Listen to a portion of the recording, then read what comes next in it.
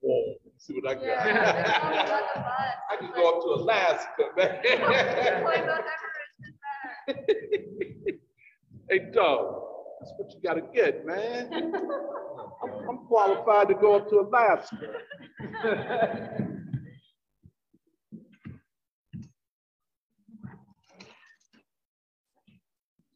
Alex, I missed your shoes. Huh? Your shoes. I can't be wearing my sneakers anymore. No. Oh, yeah.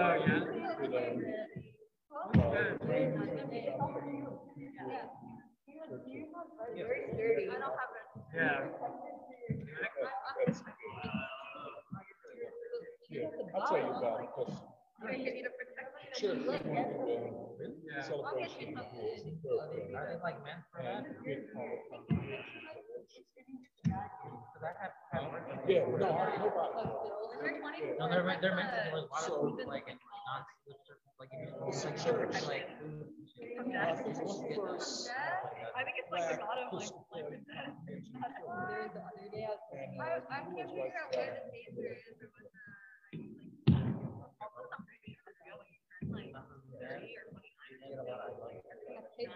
the taser is or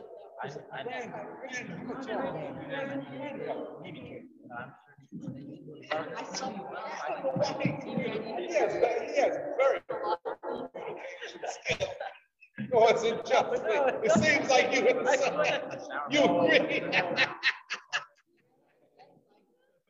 We'll work on it. Yeah, man. I'm a tough brand. I didn't bet you to be this long. You don't communicate. Oh, you made them? Oh, thanks. Actually, no. You sure you don't want one? Emily and Alice come from I'll just talk about it. Okay.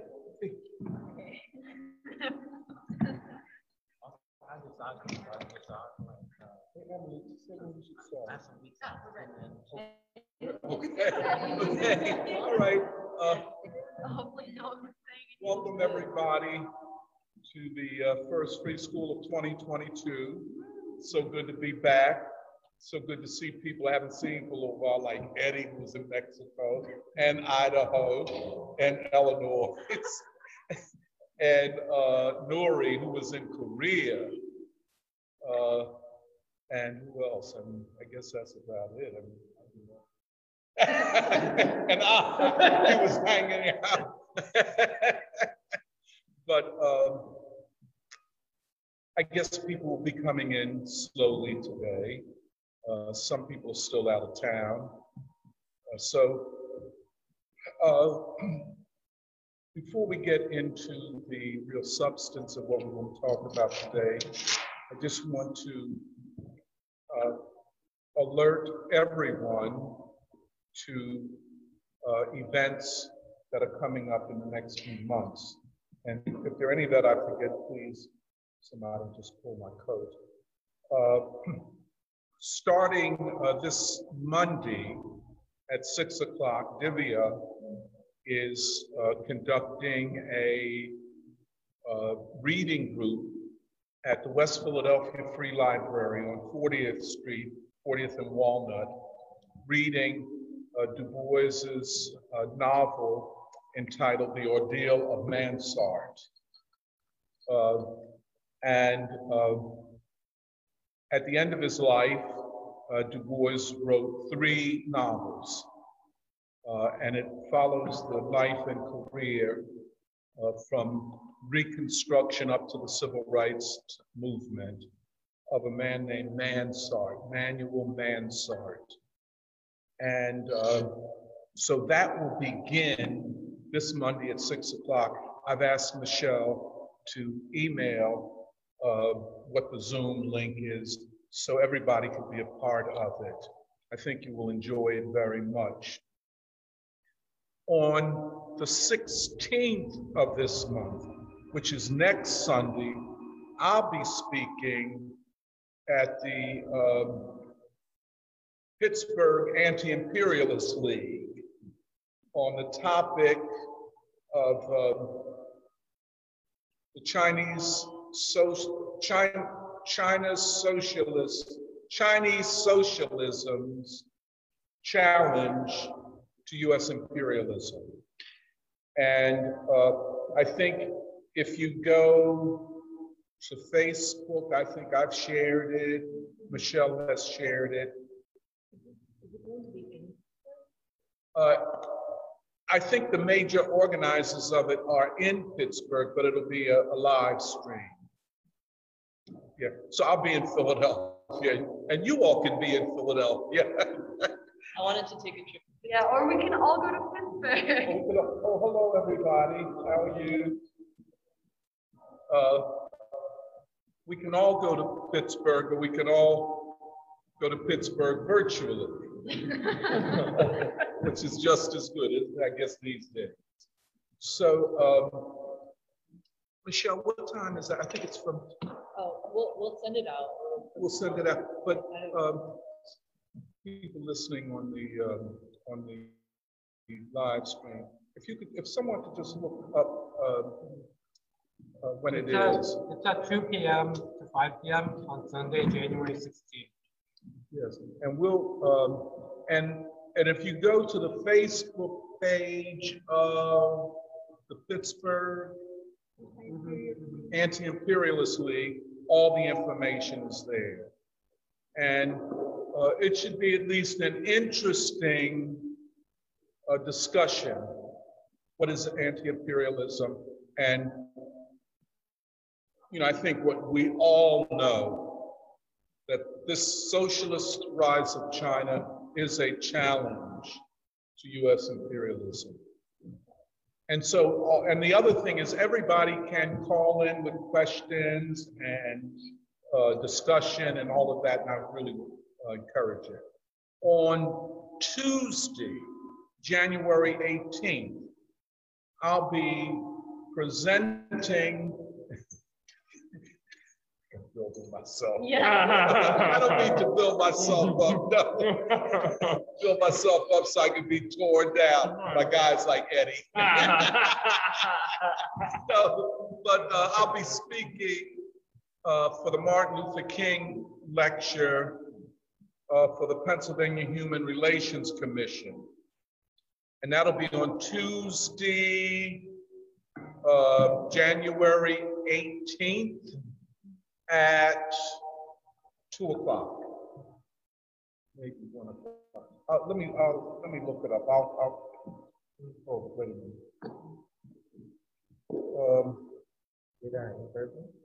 Yeah. No Zoom. Everything is Zoom. Everything is a live stream.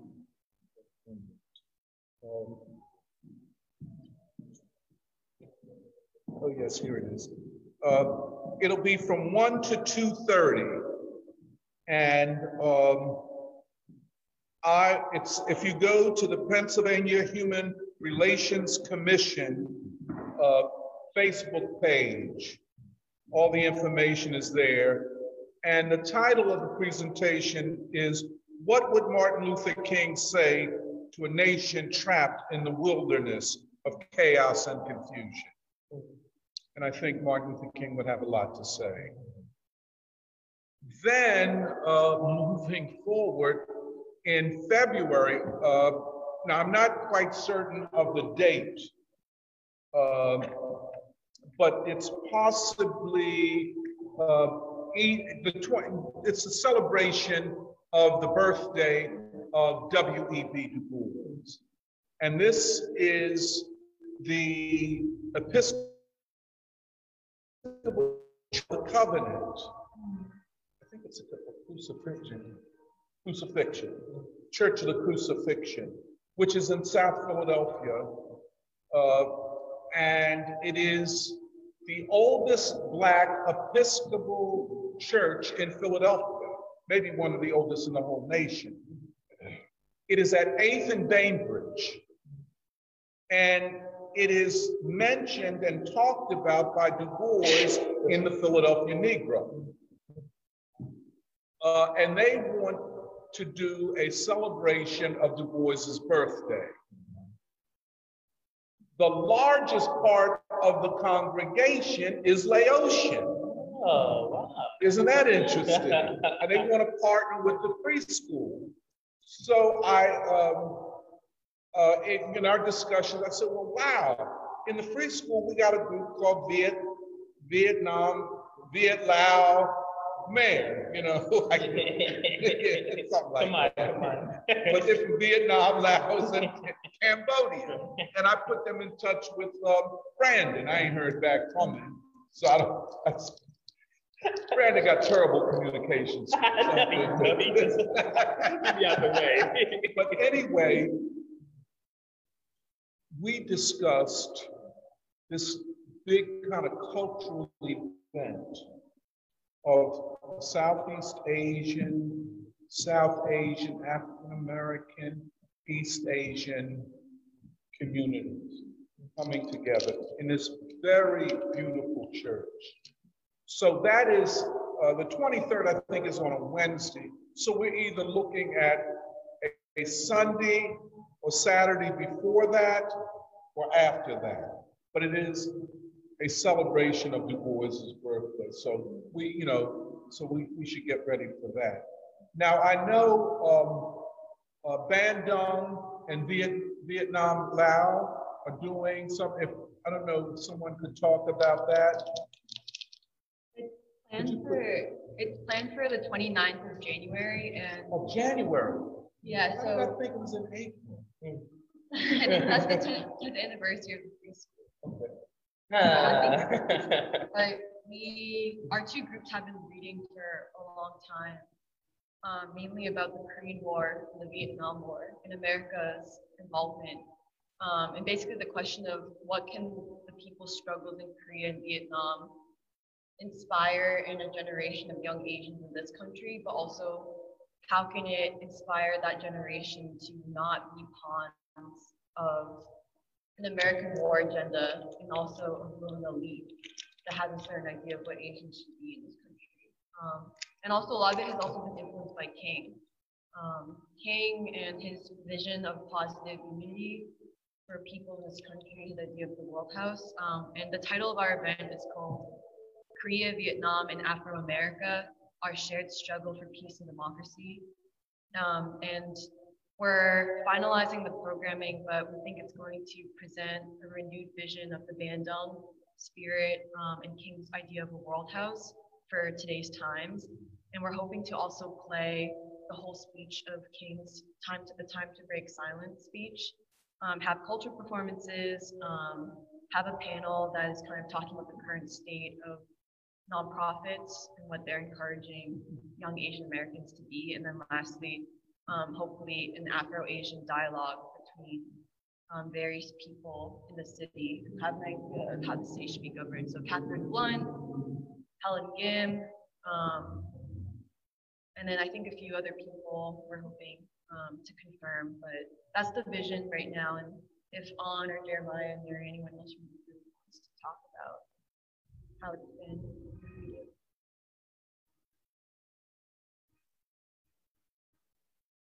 But yeah, I mean, it's building upon a lot of what the vision the free school has built. And we're really excited to carry the message to the city.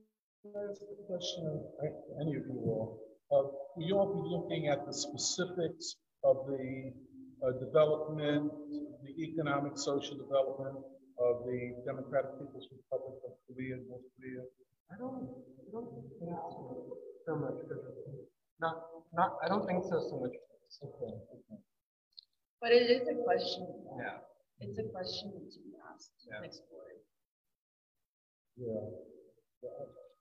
For some reason, I would very much encourage it because the specific ideological, as you know, the IOC has forced North Korea to pull out of the Beijing Winter Olympics, which is a terrible thing.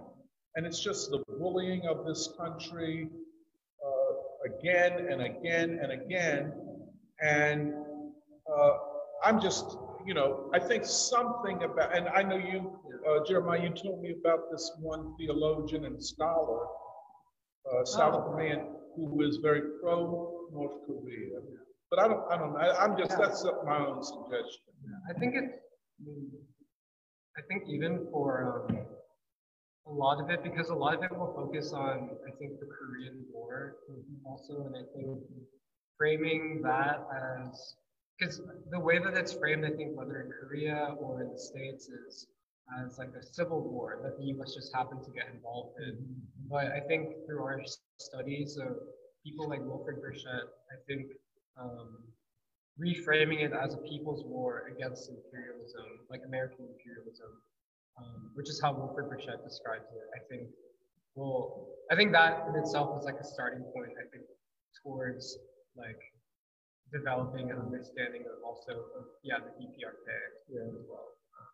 Yeah, I think definitely like the question of North Korea and like their ideological consolidation and unity, and what they represent, and especially like today's times, I think, yeah, it's a question that I think should be, or needs to be explored. And if I might just say, as a foundational pillar of the struggle for peace in Northeast Asia, I mean, it is not an aggressor, it is not arming itself to aggress upon anyone, but to defend its people. I just, you know, if we maybe we'll talk about it a little bit, but I think it is such an extraordinary human story. The whole Korean War, but then the rebuilding of North Korea. And that'll be on the 29th? The 29th, yeah, Saturday. And where will it be? We're finalizing. People are coming up from the break. Yeah, right.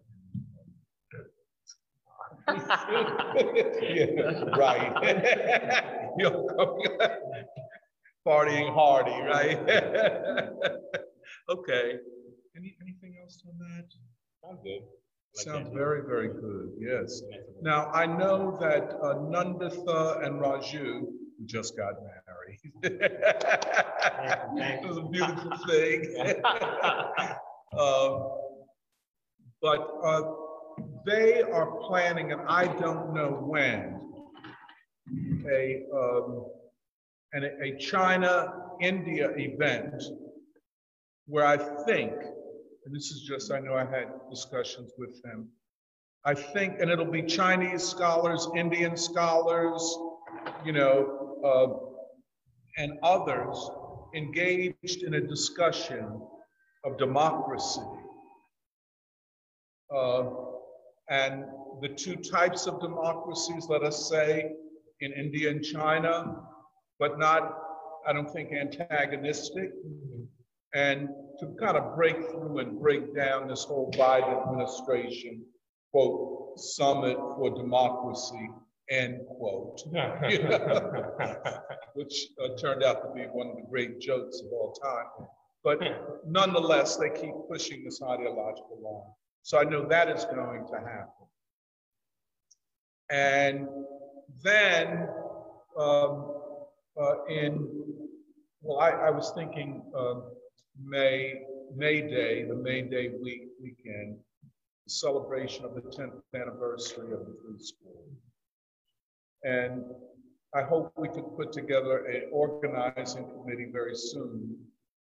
And my initial thoughts, and you know, we could push it back and forth, is that the 10th anniversary be a commemoration, a celebration of the civil rights movement.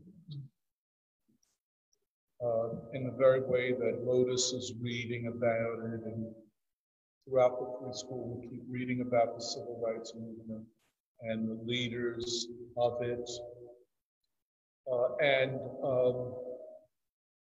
And I think we had talked about perhaps inviting Diane Nash to come.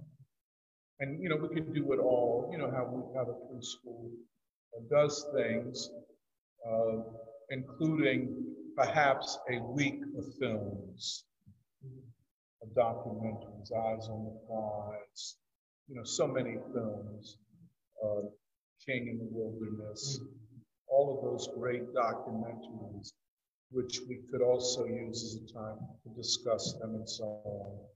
And I was thinking May Day because I thought the Bandung was going to be in April for some reason.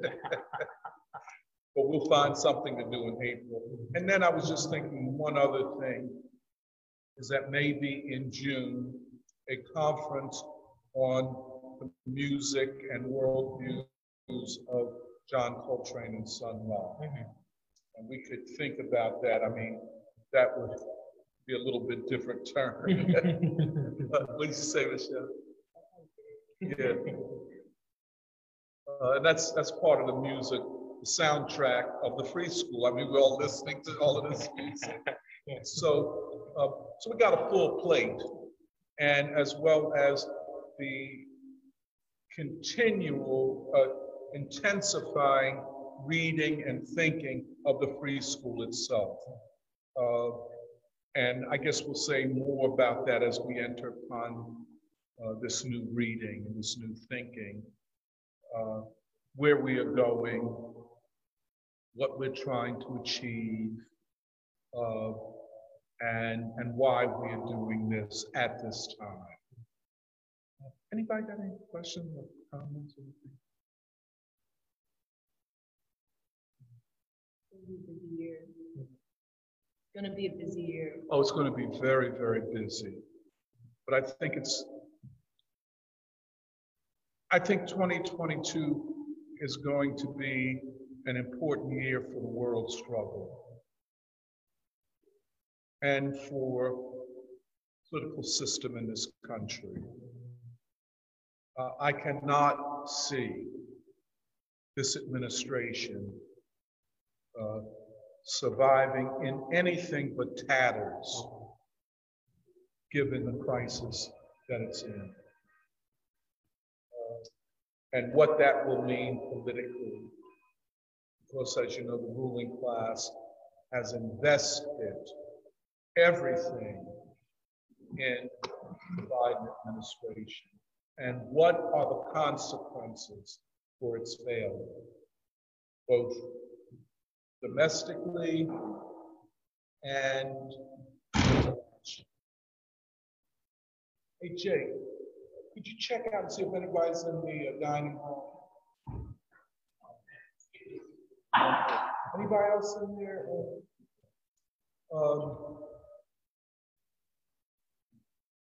As you know, the Biden administration initially staked out a line of demarcation in Ukraine, and they, along with NATO, were talking like they wanted to go to war over Ukraine, and now they've seemingly backed away from that.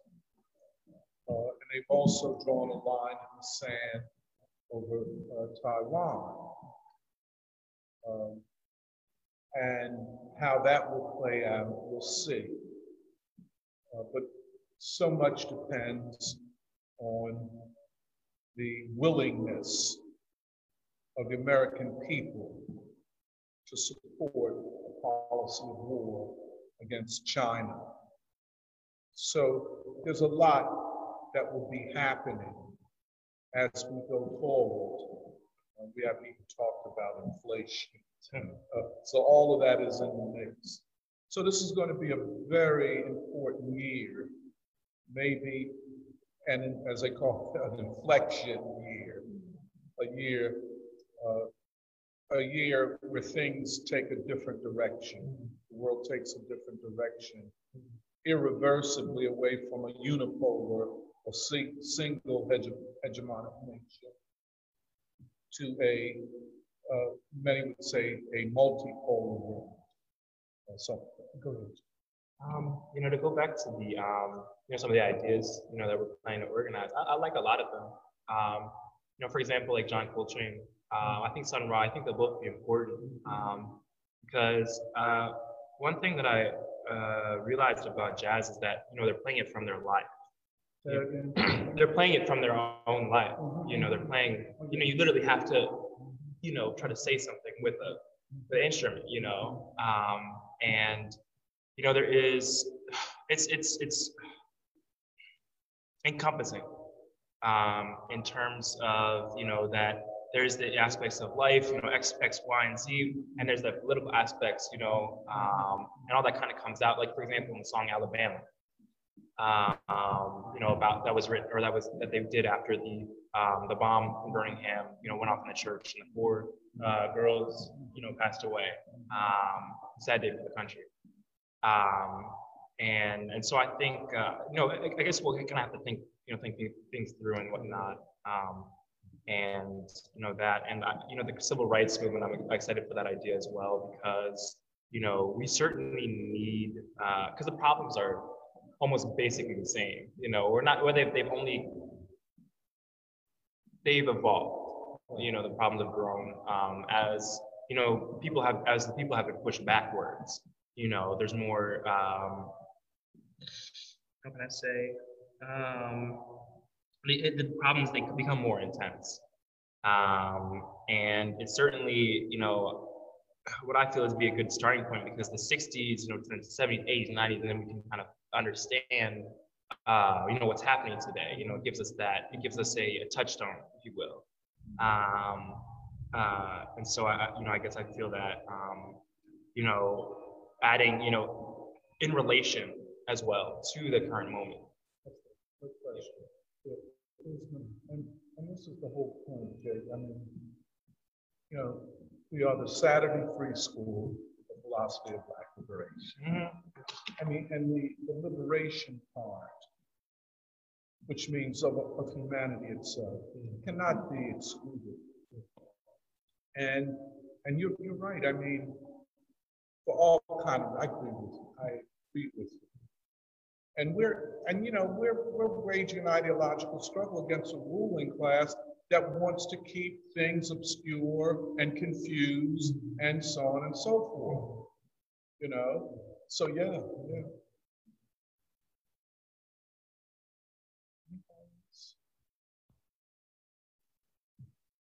Well, for these first couple of months, maybe more of this year, the Free School has agreed that we would read the great German philosopher, George Friedrich Wilhelm Hegel, better known as just Hegel, especially his Science of Logic. This is a profound undertaking. I would not have proposed it on my own. It was proposed by Michelle. This is where this idea came from, not from me. As I was saying to Michelle, I'm always a little bit shy or cautious about proposing what we read,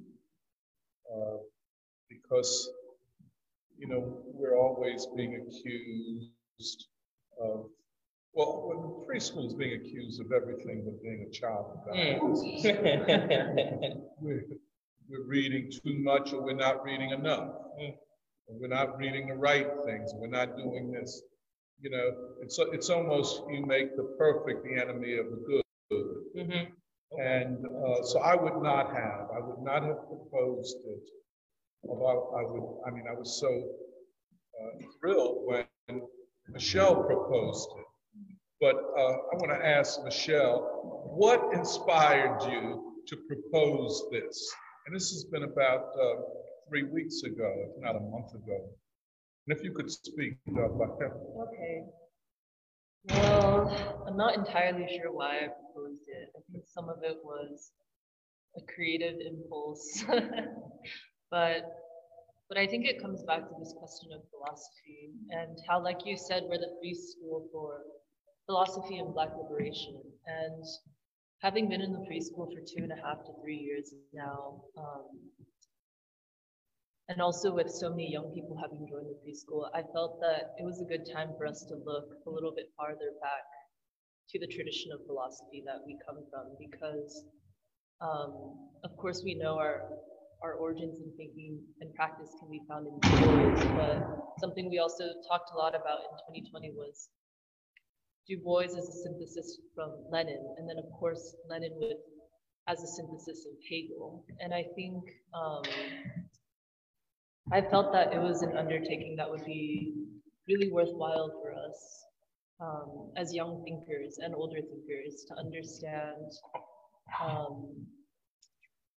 what a revolutionary philosophy and practice would look like in this time. And I also feel that it's a good study to undertake in preschool in particular, because I know in my smaller reading group, Lotus, like I don't think I would feel prepared to describe and discover the historical context of the 1600s, 1700s, 1800s all in one sweep. I think we're much more familiar with the history of the 20th century in particular. But any foundation that we could build, I think would serve us very well for this upcoming year and the years to come. So I think especially Hegel's contribution of dialectical thinking, and also his concepts like the negation of the negation.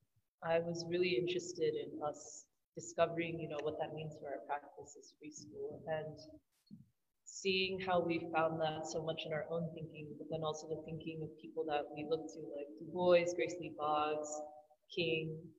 Something that we've also talked about a lot is how each of them had a training in philosophy. Why is that? And the last thing I'll note is that in some of our recent smaller discussions, I know, for example, Caleb had brought up that I think a lot of computer science students at Penn, in search for purpose at this time, have actually enrolled in unprecedented rates in philosophy courses. So there's, an increased turn to academic philosophy. But something that I was just talking with Doc about was how I also took a similar turn when I was an undergraduate at Penn. But, and I was in a philosophy course for 2 weeks where we talked about Hume and then Kant. And I was so completely, how do I describe? So dissatisfied and so bored by the way that philosophy was presented that I dropped the course. And Grace Lee Boggs talked about something similar regarding her dissatisfaction with academic philosophy, but recognizing that there was an inherent value to the practice of revolutionary philosophy. And I think that preschool is the right body for us to kind of undertake this study and this practice in philosophy.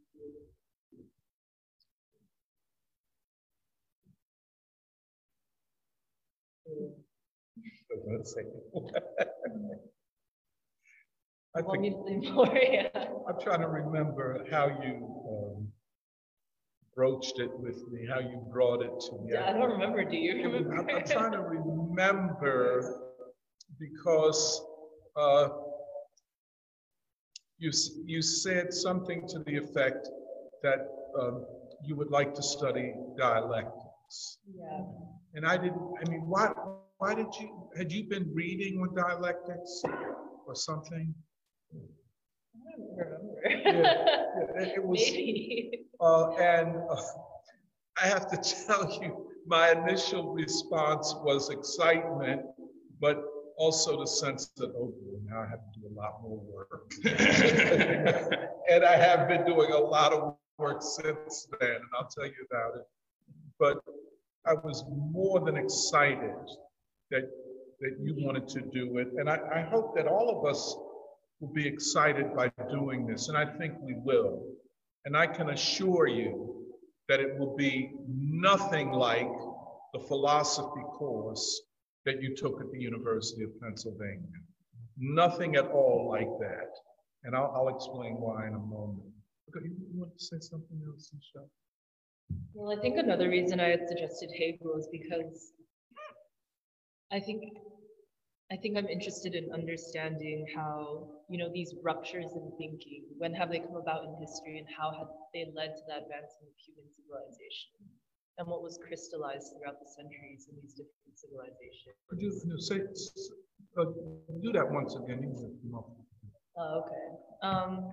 No, I was saying I think Hegel is interesting to study because because of his rupture, you know, how he represented a rupture in thinking the way that King did for America, and how that led to a higher stage of civilization. For Europe? Yeah, but also human civilization in the way that, you know, philosophy was forever changed. In the way that philosophy was? Forever changed. Can you talk more about that? Well, I think what I'm saying is, you know, looking to history to understand our historical moment on philosophical terms. Understand what again? Yeah. Yeah, to understand our moment.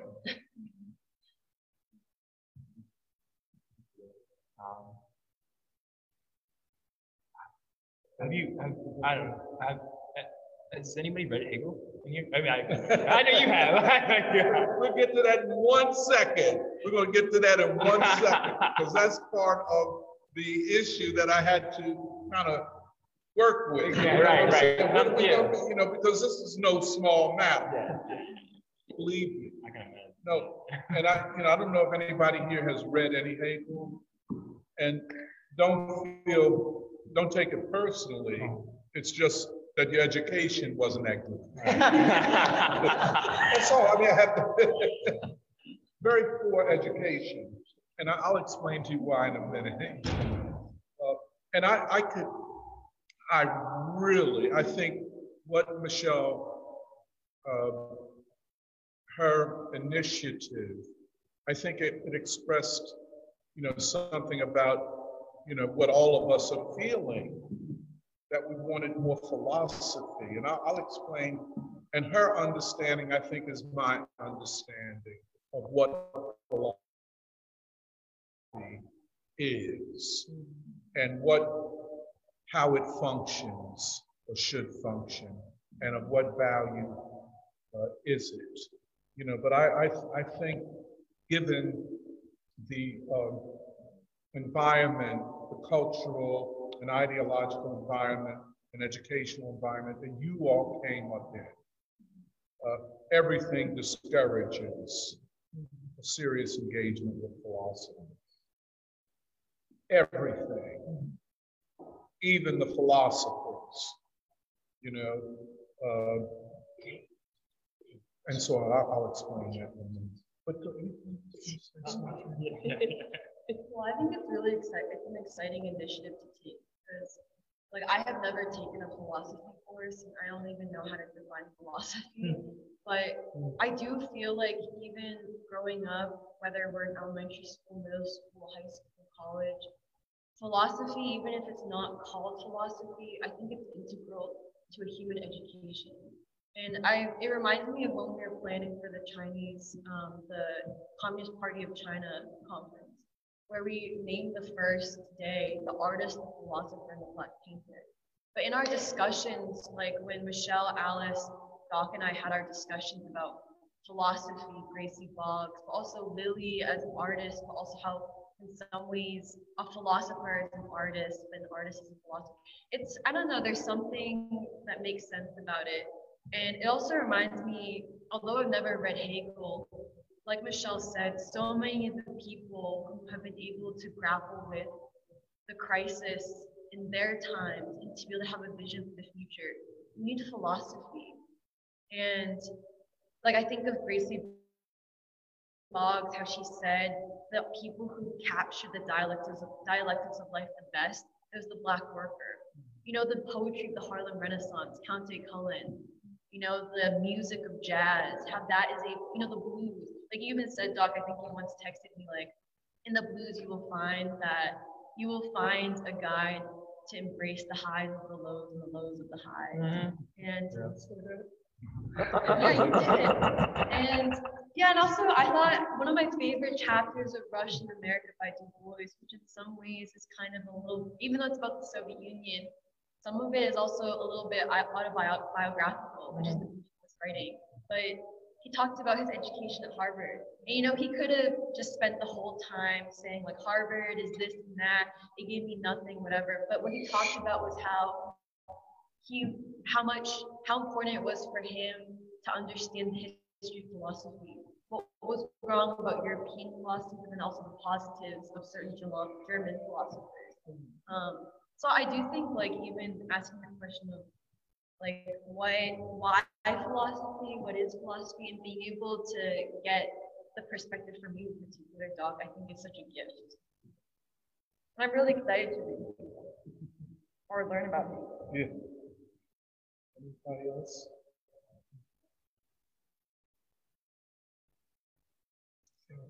Go ahead, Jim. Just also going off what everyone else is saying, I think if I remember correctly, a big part of the reason why even King was like not totally down with communism or Marxism was because he was like, I don't think that they like take Hegel seriously or something. Yeah, and I think recently I reread The Pilgrimage to Nonviolence by King, and it's totally true that he went through the entire canon of like Western philosophy and that led him to Asia. But yeah, I don't know. Just like I think like we've spent like the past like however many like year. I mean, I guess from being here in Philly, but like listening to also like you describe like the movement of history, like how things have happened, and I think especially because with our discussions about like what is the free school, like where are we headed, like the free school as a place to cultivate young people who can govern society. I think it is essential to like actually have that training because like I took like one philosophy course in like my freshman year of college, but it was not, I didn't really learn anything. Like I think that it is an area where like we kind of have like a feel for it because a lot of us have read Du Bois, especially, and like some stuff like Black Reconstruction and like the dialectics of the Black worker and the white worker, the ruling class. But like I don't know, I feel like there's like something underneath it which like is still like fill in the blank. Like it's not totally clear, at least to me yet. So yeah.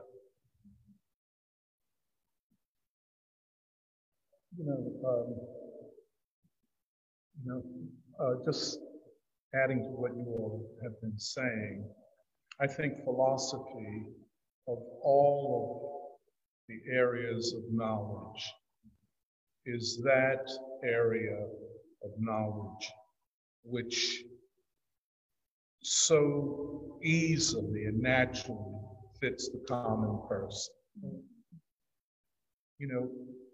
It's almost as though human beings are natural philosophers, or human beings naturally deal with philosophical questions. And in a lot of ways, that's the appeal of religion, because religion deals with big ideological and ethical issues. And the common person is constantly concerned with questions of philosophy, life, death, good, bad, what should society be, what is the ethical thing to do. And especially in a crisis like the one we're facing, I think the desire to know philosophy or to know specific things in more general ways is a strong urge among ordinary people.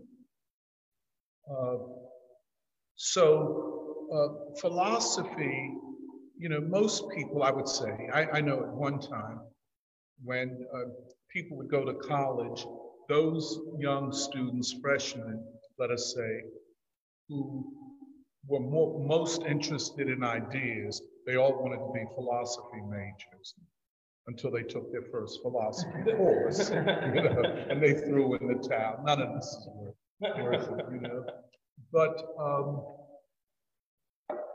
so people who say, why would you enter upon an enterprise of studying philosophy at a time when people are suffering?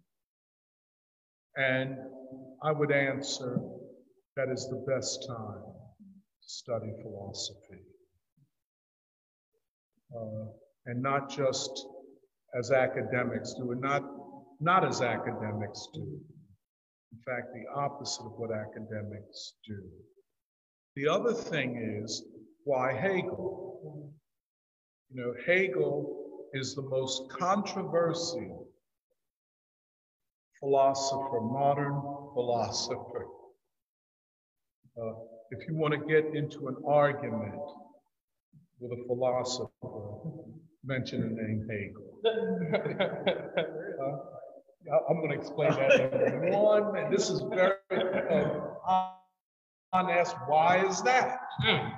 What makes him so controversial? Why is he more controversial than Immanuel Kant or John Locke, you know, or Spinoza, you know, or Plato or Aristotle? Why is Hegel so controversial? Let me just, before I answer that question, you know, one of the things about American philosophy is that, for the most part, it does not have a positive program. American academic philosophy is primarily concerned with giving reasons why they reject European or German philosophy, by which they really mean Kant and really Hegel. That's you know, all the professors are brought up not having read Hegel, by the way. That's the other thing. You can have 3 PhDs in philosophy in the United States and never have read Hegel. You know, Hegel is difficult. He is argumentative, especially towards his predecessor, his nearest predecessor in philosophy, Immanuel Kant. He doesn't like the guy. I mean, and he doesn't hold his tongue. It's not like, oh, he said something I disagreed with. He just took him down, and I'll explain that in a minute. The other thing is, Hegel is what in American philosophy they call a systems builder. He wanted to build a philosophy that could explain the world. He was building a philosophical system. And so, you know, most of us know Hegel's a science of logic and phenomenology, variously named phenomenology of spirit, phenomenology of mind. And the reason they, you know, spirit and mind are interchangeable is because it's a matter of how to interpret the German word Geist. And I'll come back to that. But then he writes all of these lectures on the philosophy of history. And then he has all of these lectures on the history of philosophy. I mean, I don't know how a single person, he must have had a research assistant, at least somebody that wrote down all of his lectures as he spoke. Because the body of work is, you know, beyond imagination. And of course, because we are reading him in translation, there's always a lot missing. And the German philosophers, Kant or Heidegger or Hegel, all of them are very idiosyncratic in the use of the German language, which means that it's hard to translate it into English. But having said all of that, he is painted by most 20th century, especially American and British philosophers, as this dark presence in philosophy. That he's coming up with this negative outlook on world movement or the movement of ideas, that the only people that could take Hegel seriously were the revolutionaries like Karl Marx or Lenin, which meant that he wasn't that Hegel wasn't worth anything, because if he was all of that, why didn't Alfred North Whitehead or Bertrand Russell or, you know, some of these people, or William James, or, you know, why didn't they become Hegelians? Why did these marginalized thinkers like Marx or Engels or Lenin, these revolutionaries, why were they attracted to Hegel? And that's because, like Hegel, they were dark and negative, and, you know, all of that. So, you know, you, like I say, you can have 3 PhDs in philosophy from the best universities in the United States and still never have read Hegel seriously. And certainly never reading The Science of Logic. This is, I mean, and so American philosophers are in this, how would you put it? Like, it's defensiveness, you know. Oh, he ain't all that. Well, what do you mean he ain't all that?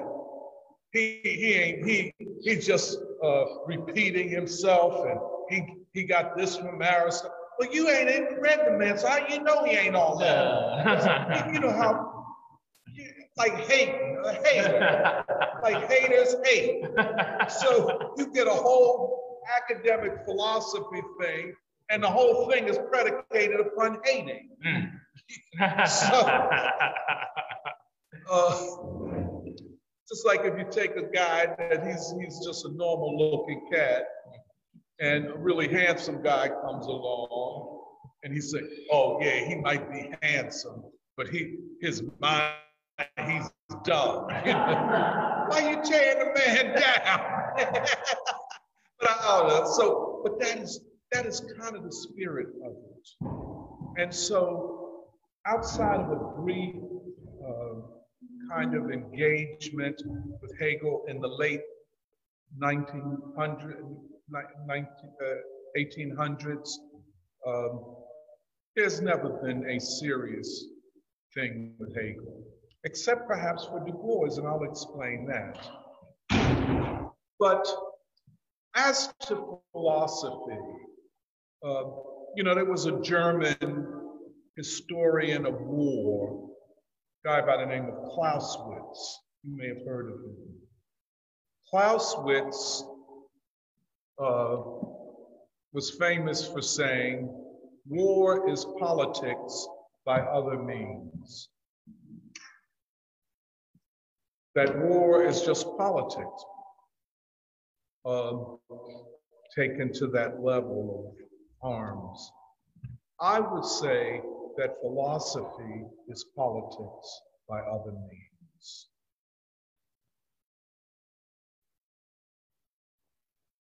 To do philosophy as it should be done is not a retreat from the political and ideological struggles.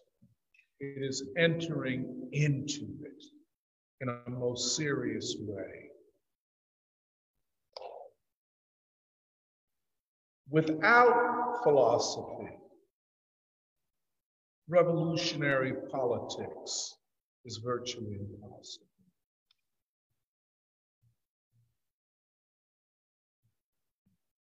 You show me a revolutionary that was not reading and studying philosophy. I can show you, you know, a human being that lives all of her or his life walking around on their hands. There is no philosopher, or no revolutionary that is not at the same time a philosopher, an aspiring philosopher. In fact, if you study the biographies of revolutionaries, and by revolutionaries, I'm really talking about people committed to fundamental social transformation. They all study philosophy. I mean, King's speeches are often philosophical lectures. That's what makes them so beautiful and poetic and such. Of course, we know of Mao's philosophical writings in the Yunnan period. We know of Fidel's reading of philosophy, Che Guevara, everybody. As Henry Winston says, and this is a great optimistic statement, we drink from the well of knowledge no matter where it is. That's a statement of optimism and of humility. You know? And I just wish that more people in the Communist Party imbibe that spirit. You know, we could have better weathered the crises that we faced. But so we are not retreating from the struggle by studying philosophy. We're getting more involved in it. You know, a lot of people ask me, you know, with bell hooks passing away, what did I think of bell hooks? And I said, well, to answer the question, what I think of bell hooks, I got to talk about more than bell hooks. We have to talk about the moment, what the Germans called the Geist, the spirit of that time, of this time. Bell hooks does not arise because she is brilliant. She arises because there is ideological and institutional support for the ideas that she represents. So to understand bell hooks, you have to understand more than bell hooks. To understand, for example, Ibram Kendi, you have to understand far more than Ibram Kendi. And on and on and on. And to understand more than them, it's kind of like what they call, what certain Kantians would call the deep structure, the underlying assumptions, the groundwork upon which ideas that are popular are based upon. Now,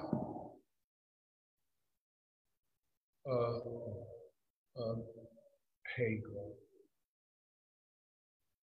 Hegel is, if one takes what is considered the history of philosophy, and granted, what we call the history of philosophy is really the history of philosophical ideas in the West. Although I don't consider Plato and Aristotle and Socrates to be European or Western thinkers. They are more a synthesis of Afro-Asiatic philosophy. Afro-Asiatic and what we could ultimately call European ideas. It's not the Greece is not in itself a thing in itself. Greece is a part of a larger civilizational context and vortex.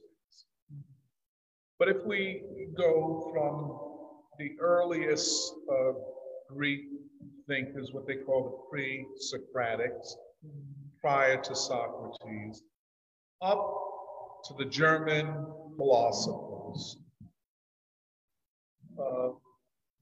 this history of philosophy reaches its high point with Hegel. Hegel is by all accounts the most consequential philosopher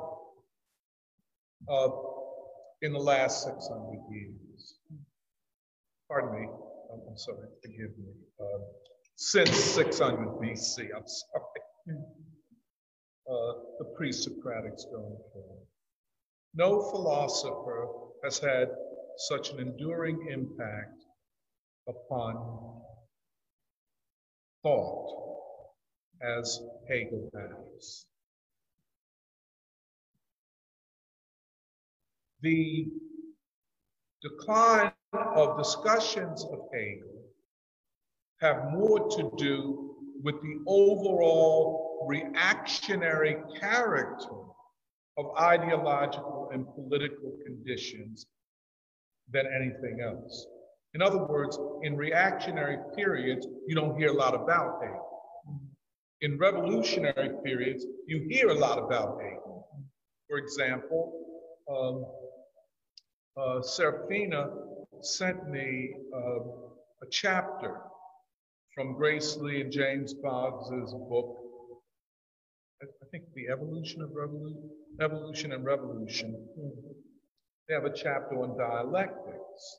Well, it's very natural. In a period of social movement, great involvement of people, Hegel becomes interesting. Dialectics becomes interesting. In a period of reaction, by reaction I mean the absence of a great people's movement, when the ruling class dominates ideas and politics and so on. In periods like that, you hear talk about the self, my gender, my sexuality, my race, it's me, me, me, me, me. It is absent historical understanding. It's absent a sense of the movement of ideas, of the movement of people. So Hegel goes out of style in reactionary periods. He's back in style in revolutionary periods. But let me just step back from philosophy and Hegel.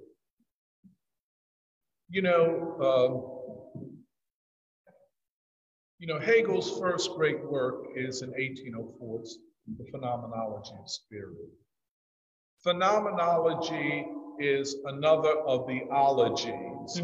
Ologies mean study of. Phenomenology is the study of phenomena. I guess the philosopher who made this whole question of phenomenology or phenomenon central was Immanuel Kant, because he said the only thing that we can know are the phenomenon that are given to us through our senses: taste, smell, sight, hearing, and so on. That's what we know. Beyond that are what he called noumena. We can't know that. Those are things in themselves. Phenomena are things for us, things for us to know. Hegel says BS. Now, in saying that, Hegel comes up with a phenomenology that all that we know is a result of a great historical movement of ideas and of civilization and of culture. It's not just the rational capacity of an individual. It is what society and what civilization makes possible at certain stages of development. So where Kant would be called a structuralist, and when we talk about structuralism in philosophy, we're talking about the deep ideas. We're not talking about physical structure. So a structuralist in philosophical terms is always one who believes in searching out the underlying ideas of a certain thought, of a certain way of reasoning. Okay? For Kant, these were especially time and space. All of our reasoning occurs within a framework of time and space. Two foundational concepts. I'm not going to go a lot into Kant, but the opposite of the structuralist analysis is the historical analysis. History is the movement of ideas. In history, and this is Hegel, over historical time, we get closer to understanding the world in which we live. So that's the big split. Hegel did not like Kant. Hegel said, well, why did you go to the English thinkers like David Hume or John Locke or George Berkeley? Why did you go to those sellouts? And Hume, he wrote in the 18th century, 1879. He said, but you know, why you sold out already? And he attacked Kant viciously for making this compromise, which led to what we call Kantian philosophy. Compromise between British empiricists and German rationalism. I won't get a lot into that, but he attacked him. You know, he called him every bad name that we use when we're not in the church. And I'm not exaggerating. So for American and English thinkers, Kant is a more comfortable space because he draws upon the English thinkers like Hume, John Locke, and so on. Oh, he gives us credit.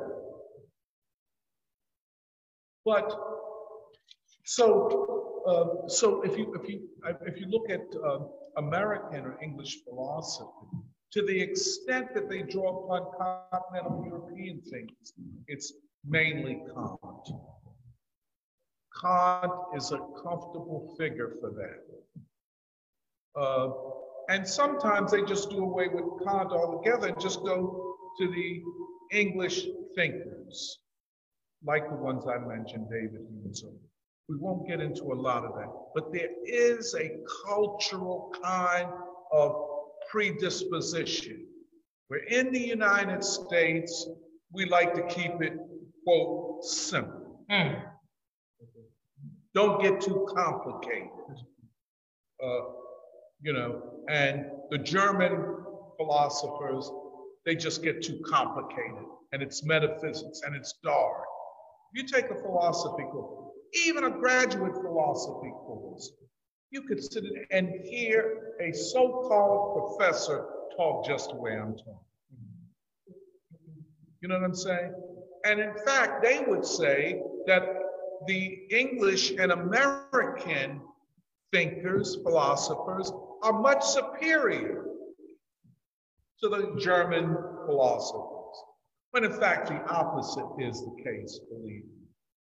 And their argument is that, well, these German philosophers like Kant and certainly Hegel have just made things more complicated.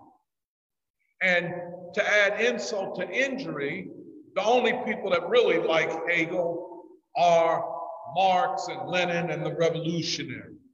And you see where that takes you. It takes you away, and underline this point, it takes you away from liberal democracy.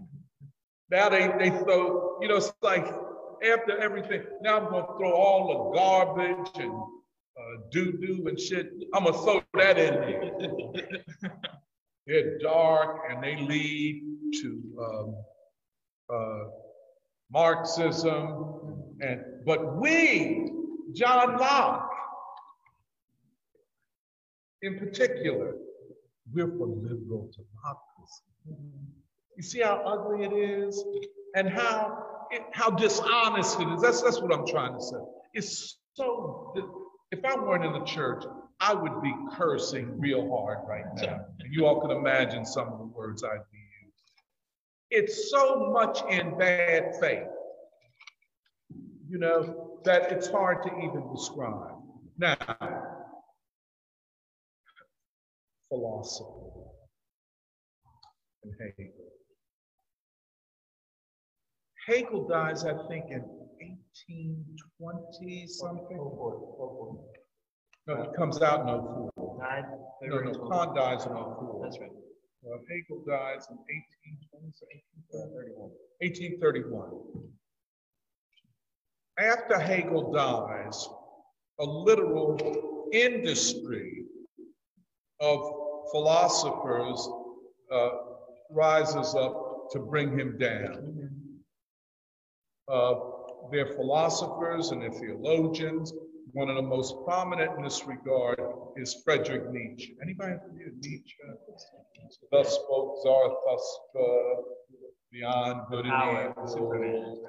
The Superman, the power. Man, that's right, that's right.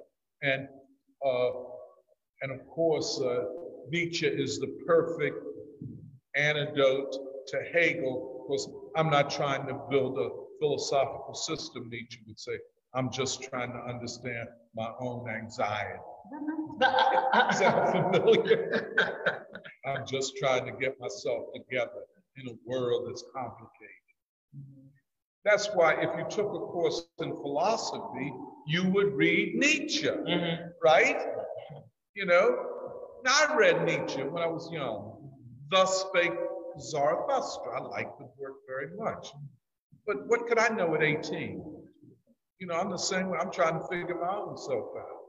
You know, I'm anxious. I got all this sexual energy. What's going on? I'm praying every day to keep myself under control. So,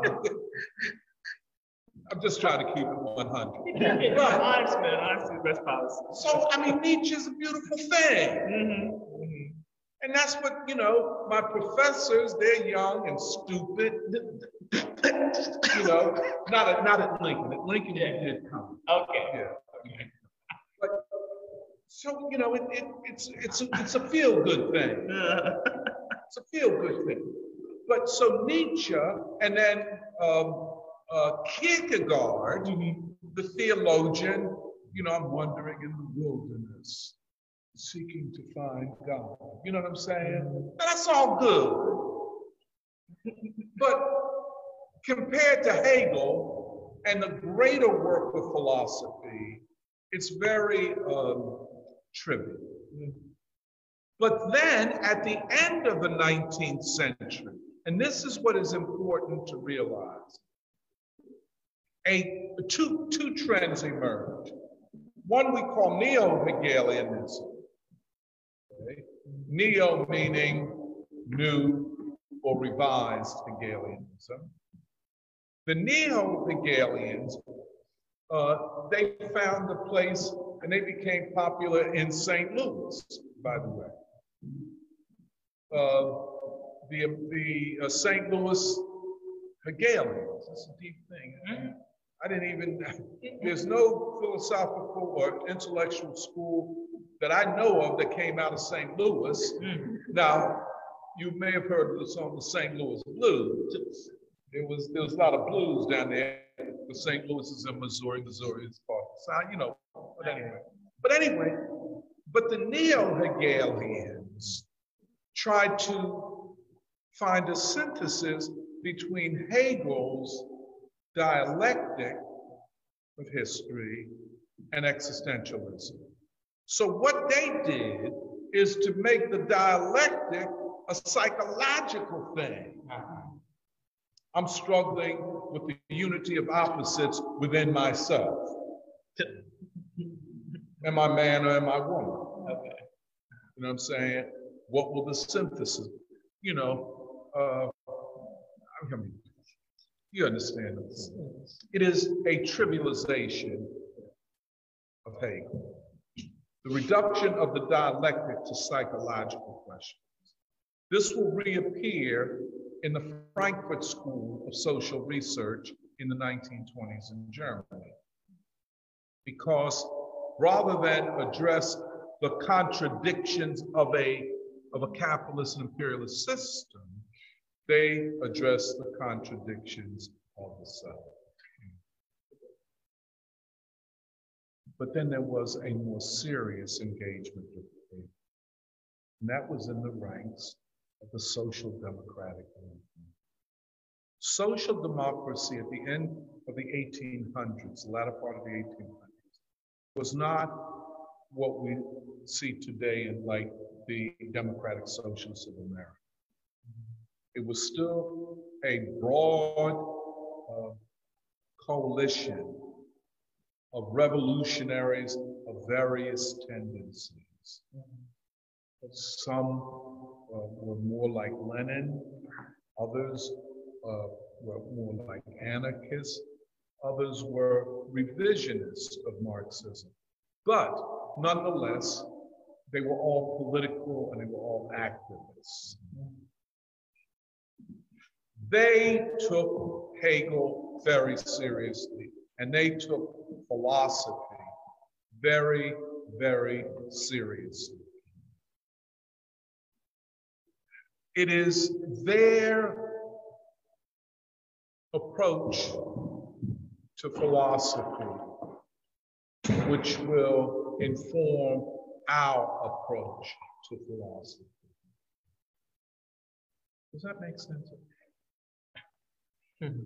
We are not guided by academic philosophers who are useless. I can't tell you, I'm going to give you a couple of things, how useless they are. I mean, it's, you know, it's almost that you, the only thing that you can express or is just utter contempt, you know, just very useless and self-centered. But we are taking an approach that is similar to what the revolutionary and working class thinkers of the late 1800s, that approach, that to do philosophy is to do politics. In fact, of all the areas of knowledge, none is more political than philosophy. Or to put it another way, no discipline, no knowledge discipline is so partisan meaning taking a side, as is philosophy. That in the field of philosophy, even in its watered down, infantile and baby kind of way it's taught in the academy, even that retreat from philosophy is politics. Does it make sense? It's the politics of the coward. You know, I can't confront this thing. I ain't read Hegel. I don't know that, so I ain't gonna try to deal with it. But I'm gonna create this alternative called postmodernism. You understand? Called fourth wave feminism. You know, just give everything a different name and then because you have the institutional support of the capitalist class, then we're made to believe, oh wow, this person is really throwing down. You know what I'm saying? When really they ain't doing nothing but running from the fundamental question. But that is a political position. You see what I'm saying? However, in the late 19th century, Hegel is revived by the Marxists. You dig what I'm saying? Ironic, is it not? And the great synthesis that they had to effect is a synthesis between Hegel's logic, dialectics, and materialism. They had to bring the two together. Karl Marx said to turn Hegel on his head, to take what he called the rational kernel, that which is revolutionary in Hegel, and that is the logic, and combine it with that philosophical outlook without which you couldn't do science, that is materialism. But to do science, even at its just experimental level, you have to assume a world outside of you. That mass and energy is not dependent upon your perception of it or your experience of it. It exists in the world. And there therefore is a world of the subject and an objective world. See what I'm saying? Hegel had this, and some people say, well, he recovered dialectics from the ancient worlds,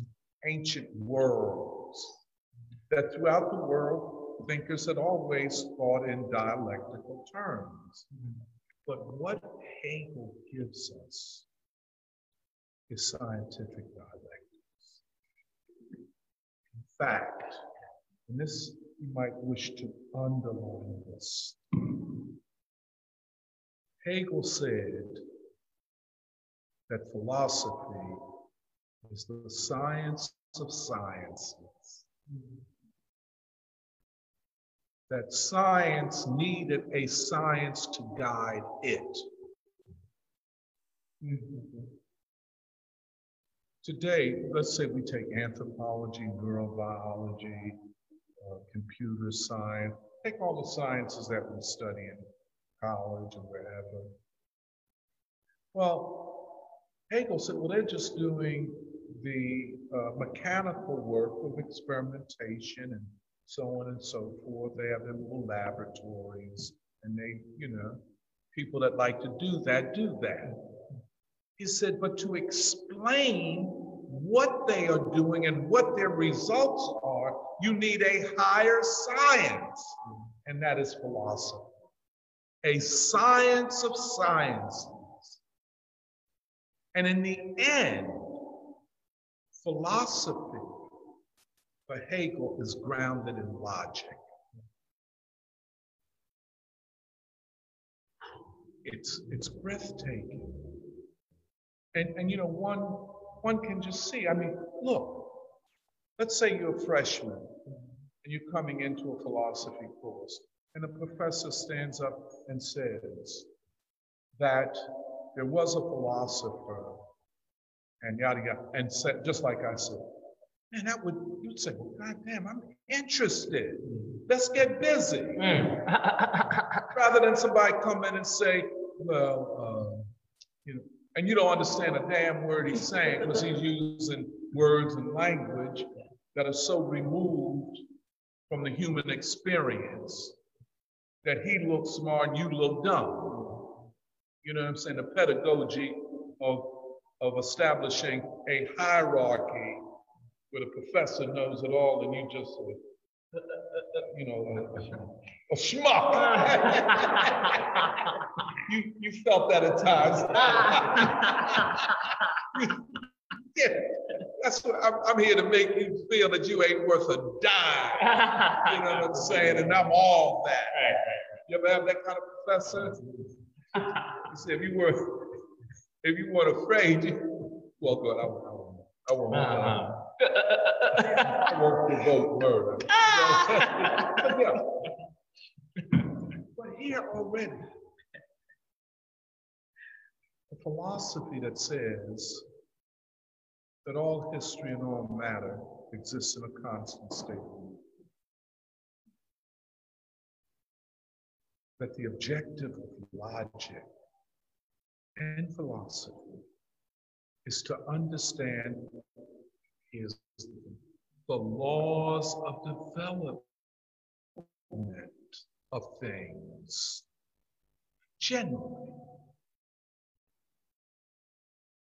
say as a freshman, the laws of development, yes, of our society, that all things move or in motion, not because of external forces pushing them, but because of the eternal dynamics, right? And then the philosopher, the teacher might say, well, and Hegel revolutionized logic. And in revolutionizing logic, he revolutionized philosophy. The key word here is revolution. One could arguably say that even with, the kind of what we would say the idealist shell, is a revolutionary essence in Hegel. If you want to think in revolutionary philosophical terms, you don't have a problem with Hegel. If you have a problem with radical and revolutionary change, you got a problem with Hegel. Unless you're a neo-Hegelian. And it's like taming Hegel, bringing him down, taking all the energy out of him, you know what I'm saying? Making him, this is Don Washington, older than his years. See, if I make you a neo something, I take all the life out of him. You know what I'm saying? Hegel on his own is filled with energy. He's he's on the move. If I neo you, all that energy is gone. You got to be on the walker. Maybe I'll give you an electrified wheelchair. See how to neo you out of existence. But at the end of the 1800s, Marxists who had to get these philosophical questions straight, because all the universities were destroying the revolutionary essence of Hegel. And that's what universities do. And they really do it today. They're not places, oh, I'm going to the university. I'm going to learn. No. You get there, you say, oh, I'm in a university. I'm not supposed to learn. I'm supposed to bow down. So Hegel came under all-out attack. He's a dark voice. He's negative. All he can talk about is change.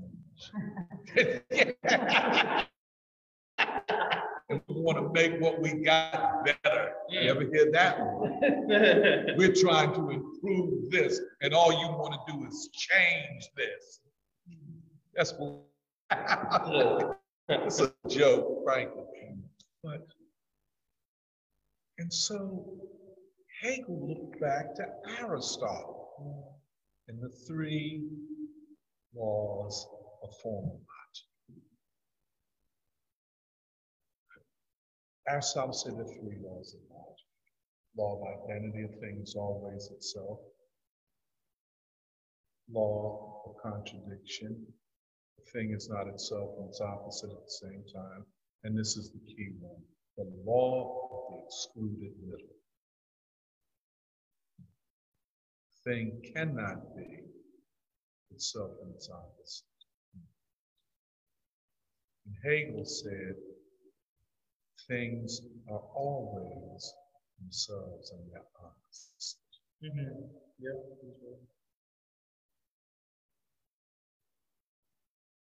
The condition of existence is a thing is always itself and its opposite. That is the dialectic.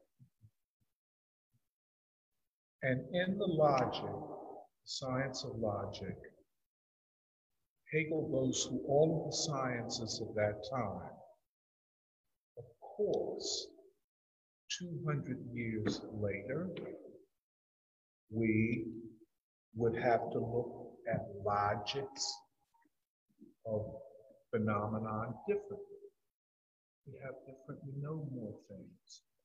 First of all, there was no theory of relativity when Hegel wrote. So he had to deal with the physics of mechanics, Newtonian physics. There was no theory of quantum mechanics. We were dealing with probabilities. So there's much, much more in the realm of science, the natural science, physics, chemistry, biology, than existed at Hegel's time. But I think it would be fair to say that motion itself exists in this dialectical state. Now, what is the dialectic? We will come back to that. We will come back to that because that's going to say a lot about how we understand the project of American social transformation. We'll come back to that. But at any rate, you know, just like today, if you go to a university, you have a big department of history, probably a big department of sociology, a sizable department of literature, both modern and pre-modern, I guess, you know. And then you have somewhere over in the corner the philosophy department. And, you know, they walking around mad half the time. Mad, going crazy. Yeah, and talking trash to each other and drunk. Big beers and everything, right? But if Hegel had organized the university, you would have a huge philosophy department. And philosophy would be a part of the discussions in all other disciplines. Does that make sense? That physicists would know philosophy, that computer scientists would know philosophy, at least they would know dialectics. And they would know, therefore, what to look for as they do their research. But then, I know when I mentioned that I have a friend, he lives in Chattanooga, Tennessee. And so I called him, you know, Merry Christmas. And I said, you know, in the preschool, I think we're going to start reading Hegel. And, you know, the first thing he said is, well, didn't he say that Africa had no history? Mm-hmm. I said, yes, he did. I said, but that is not cause for canceling him. Mm-hmm. There's much more to him than just that. He was ignorant, as was Kant. They didn't know Africa from a can of paint. You know? So, but they did know what they knew, and their contribution cannot be dismissed. So again, you get the Afrocentrists. We don't, you know, and all of that was previously discovered in ancient Egypt. So, well, yeah, probably, maybe, but can you give me the text? Well, I'm still looking for it. You know what I'm gonna do? Wait for the next 300 years? No, history moves on. We deal with ideas as they are presented in the world. You can get certain feminists, well, we're not going to read Hegel because he was a white man. You know what I'm saying? But see, you can read Hegel or Kant directly, or you can read them indirectly. You know, you might not read them, might not be aware of it, but you might be grounding your thought in a Kantian structural assumption about knowledge. So you said, I don't like Kant, but you say, but excuse me, the framework you're thinking out of is Kantian. You know what I'm saying? So the question is not whether you read him. The question is, did the zeitgeist over-determine the way you think? And I would argue, yes. Thinking is opposite. Yeah. So you go, yeah, right. So you go into a graduate course in, let us say, in African American studies, and we're looking at all of this deep classical African thought, this, that, and the other. You say, well, hold it, hometown, but you're proceeding using a similar method of Claude Lévi-Strauss, the French structuralist anthropologist. No, I'm not. I'm using ancient Egyptian, Afrocentric thought. No, you're not, Money. So what we have is a situation of the blind leading the blind. You don't know what you're thinking and how you're thinking because you have not studied in any deep sense the groundwork upon which your thought is based, what your reasoning is based. I'm going to stop and just, when Michelle said to me, you think you can read Hegel? I said, I think we can, but have you ever considered maybe we could do Lenin's Conspectus on Hegel's Science of Logic? That's in volume 38, Lenin's collected works. Because I was saying, it's going to be too much heavy lifting for me to go through the Science of Logic, and y'all going to be looking at me every week, and I'm going to have to be, spending the whole week preparing and reading. It ain't easy. Honestly, that's the way I felt when Michelle was just so happy and so. But that's a lot of work for me, girl. But my first thing was Lenin's Conspectus. Then I looked at Lenin's. I said, that's not going to do it because it almost assumes that you have Hegel's Science of Logic right beside you, and you've got the same page numbers that he's referring to. So I said, so Danny Eisenberg, he was sending a lot of things, he's posting a lot of things on Facebook from Lenin's book, Materialism and Imperial Criticism, the chapter 6. And I think it's a very valuable chapter because Lenin makes the argument very strongly that these academic philosophers are really salesmen for the ruling class, for capitalism, under the guise of being, I'm just a philosopher. And he called these academics blockheads. And he really abused them. And I think what our experiences are with most professors, and I don't mean to, we all have a professor that we loved and that was nice to us. But when you take the whole group, you're dealing with kind of the weakest, where they talk about herd immunity. They're the weakest elements that in a Darwinian sense, they would be bred out of the herd, that they weren't protected by the institution. I hate to say it, I look at the Black ones, and these are people who, back in the days, well, just to start with the basic, you couldn't get a girlfriend. No girl like that. They were too, as we say, too dwarky, too. So if you can't do that, what do? Oh, I'm going to be the smartest Black person in my class. And I'm going to show all of those girls that didn't like me that I'm going to get a PhD. Or, the person and I'm gonna go male-wise, I'm on the male side now, you know, that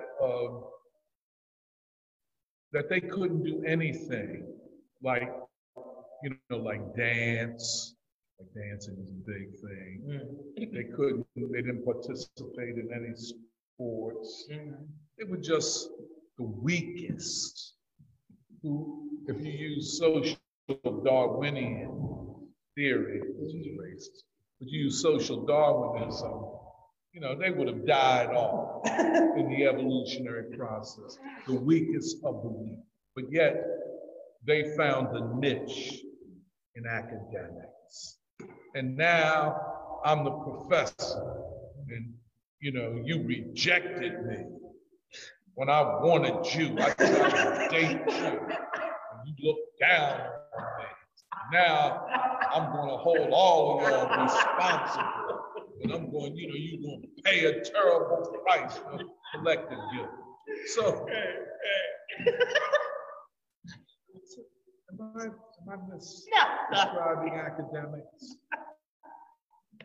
Yeah, well, you'll see, you'll understand it, as they say in the church, you'll understand it better by and by. But the academy celebrates cowardice,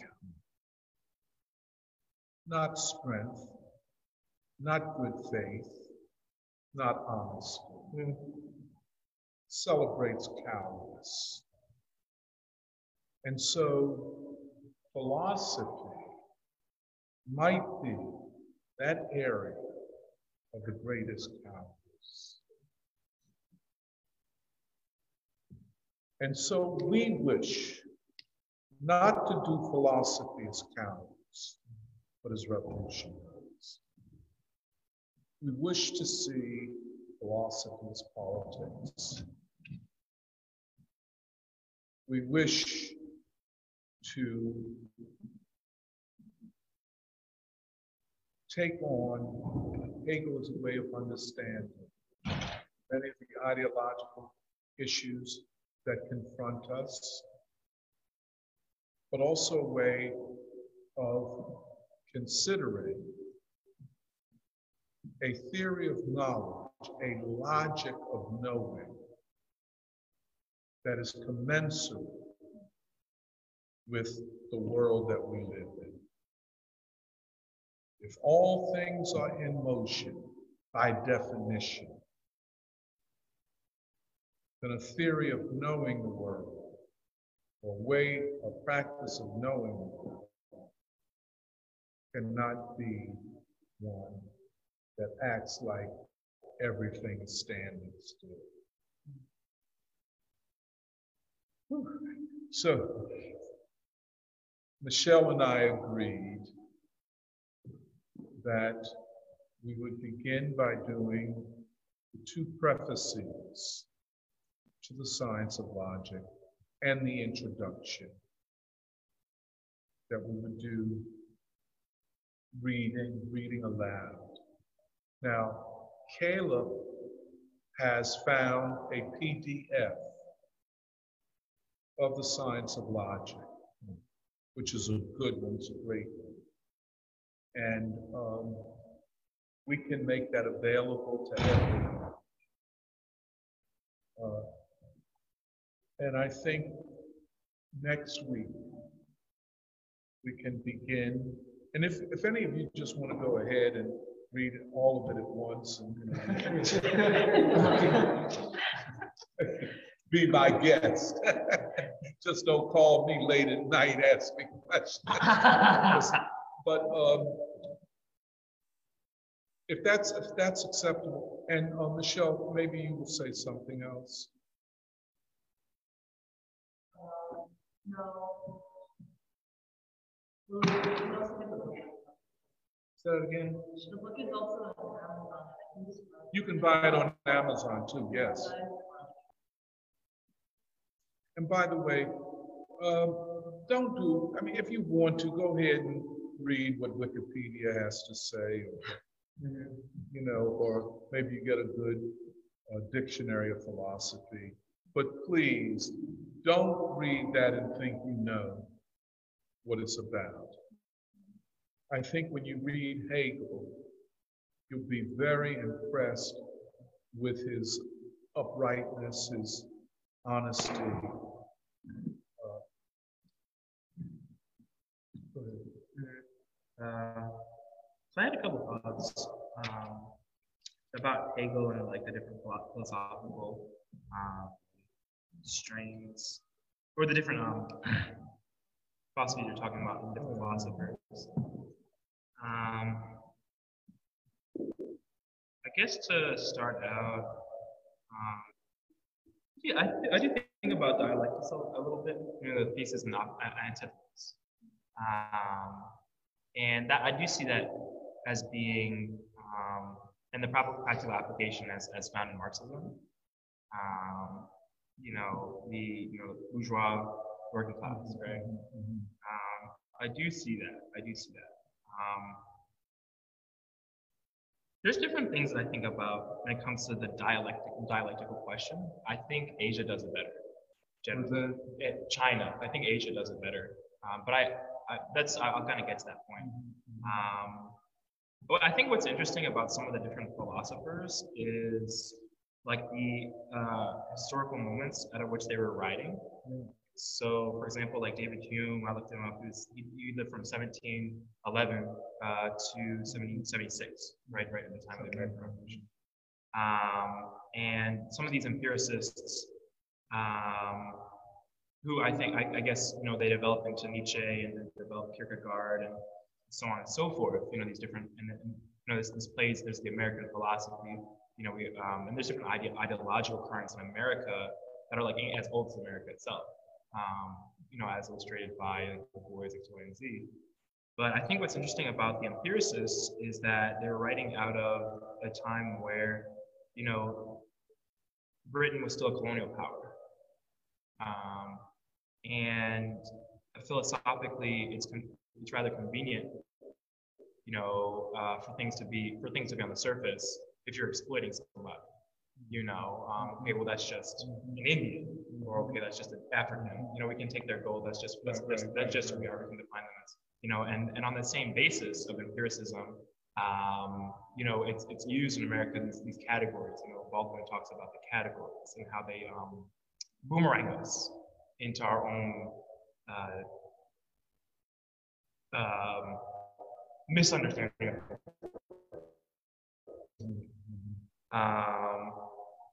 But it's convenient for the state to use these ideas, you know, to continue to keep people confused. I think I would illustrate the philosophical downside of empiricism through just looking at things. So I could look at a building, right? And okay, that's a building. But if it's just a building, it's not a church. You know what I mean? So if there's nothing underneath it, there's no reason, you know, then it's inhuman and you don't have to deal with it.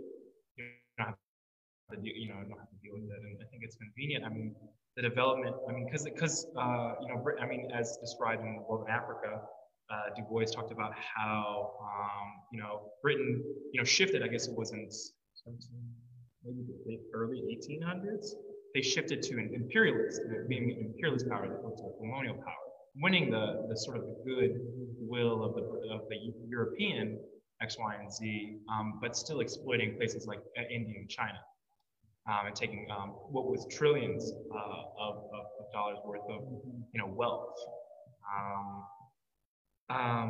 And I guess, you know, there are, I don't want to go on too long. Stop me at any point. Let me just tell you something. Just what you're doing is very important. I wanted to mention this, I forgot it. I would encourage you, in fact, I would very much like for you to do this.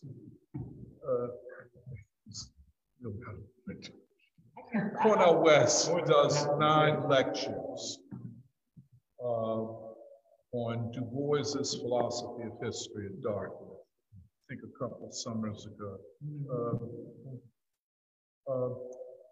Just I got a YouTube, just do a YouTube, Cornel West, Du Bois's philosophy of history.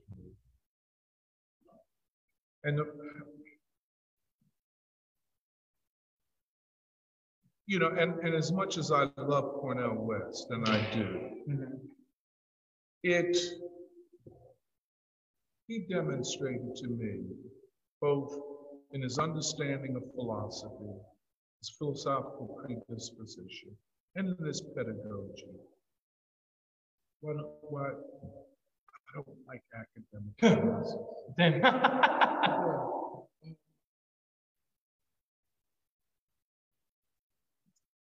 You know, I mean, I'd be so interested in your take on it. I'm finding it almost impossible to get through.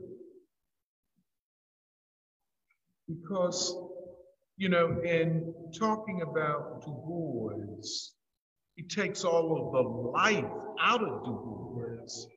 You understand? There's a lot of life in there. Yeah, it's a lot of, I mean, Du Bois is full of living, you know, but then there is another, and somebody, y'all might wish to look at this. There is a discussion of Reconstruction. I think you saw it. Yeah, with Bernie Sanders. Bernie Sanders. It was Bernie Sanders, Eric Foner, Cornel West, and Kayanga, Yamada Taylor. Hey man, if you ever wanted to know why you don't want to go to college, I mean, you know, the only reason you go is to get a job. Duh. I'm telling you, now we've been through work out of Black Reconstruction and all of this. First of all, Bernie Sanders is embarrassingly ignorant and dumb. Just, I mean, check, and if I'm wrong, please correct me. I'm saying, can you get any dumber than this? Then, Eric Foner. You know, Eric Foner writes this big book on Reconstruction, his magnum opus. This is why he has tenure at Columbia, because of this book. This is what, you know, and I remember Cornell back in the days, not that long ago. Whenever you talk about Reconstruction and read the monumental work of Eric Foner. Eric Foner. And I've read the quote monumental work of Eric Foner. I don't recommend it.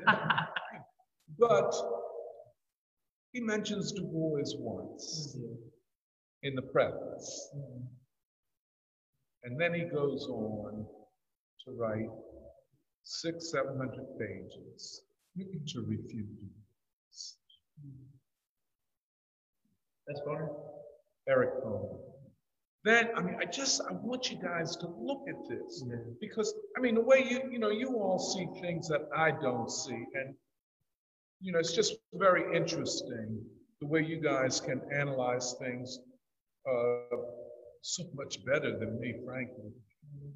I would very much like you guys to look at that and those 9 lectures by Cornell. I'm having a problem getting through that. I really am. It's so long, like an hour. An hour piece, and it's a summer school at Dartmouth College. And it's Du Bois's philosophy of history. Now, I don't think that Cornell can understand Du Bois's philosophy of history because he cannot understand Du Bois's Black Reconstruction. Can't understand it. He doesn't have the logical tools. To the extent that Cornell and thinkers like Cornell address logic, and this is a problem. This is a problem for logic, period. Because see, logic has been appropriated by mathematics and computer science. So most people have no way of accessing what logic is doing or what it's about. You know, this is when everything is so damn specialized. In order to take a course in logic, I have to go in the Department of Computer Science or Mathematics. Why? You understand what I'm saying? So you've turned what is a general science into a field of specialization. So then the theologian, philosopher like Cornell does not deal with logic because that is not apparently a part of theological, ethical questions. But if you read Black Reconstruction, it is also a study, a work in logic. If you understand what the hell is going on. You understand? It's just, oh, well, go ahead, Jerry.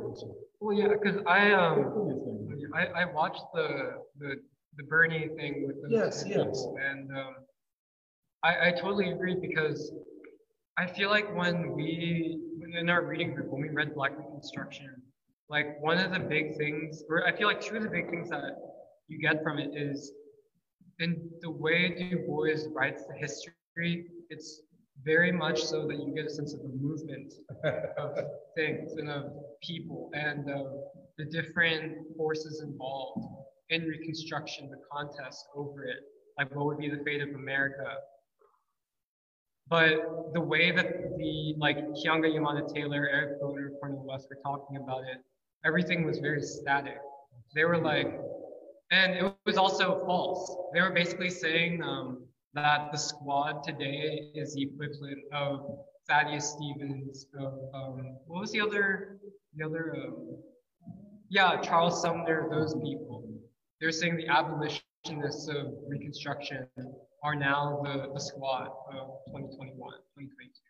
You know, and so there's no sense of the movement of things. And also, at the very beginning, Eric Foner, his big take on the essence of Reconstruction is the question of whether Black people could have equal rights with white people. Yeah. But that's not what Du Bois says. Du Bois says the question of Reconstruction is whether the Black proletariat could govern, you know, the question of the dictatorship of the dark proletariat, you know, whether the most exploited class in society could transcend that and actually govern, like, and create a new democracy.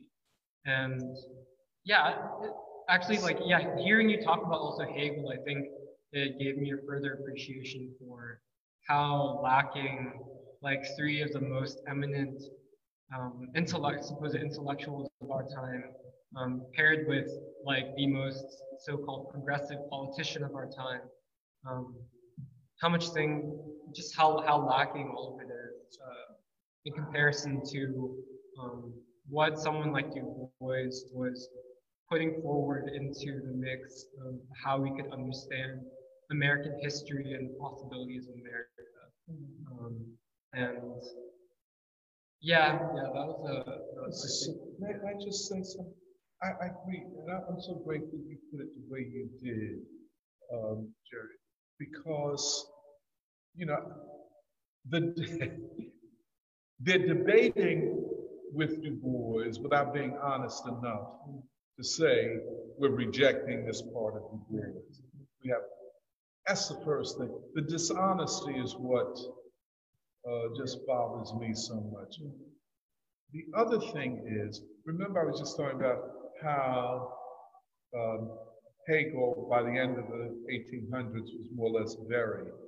And there's only the revolutionaries that reclaimed Hegel and his logic as an instrument of revolutionary analysis. And the same thing with this. It is the further burying of Du Bois, and in so doing of Marx and of Hegel. All of the revolutionary possibilities in Du Bois's work, which then would take you back to studying Hegel, whether you want to say dialectics through threes, dialectics however you want to do it, but you're back to a dialectical logic, not a static logic. I don't know how you, I found it so like frustrating. Did you feel the same way? So I'd like you to look at these 9 lectures. I mean, I think you have the, you know, internal fortitude to do it. I can't stand up.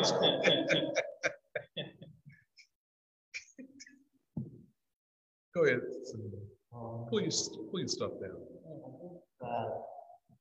Yeah, I tried to read Hegel. I read Phenomenology of the Spirit with Lenin's annotations, and I was just impressed. But I couldn't read it because it was too dense. Don't worry about that one.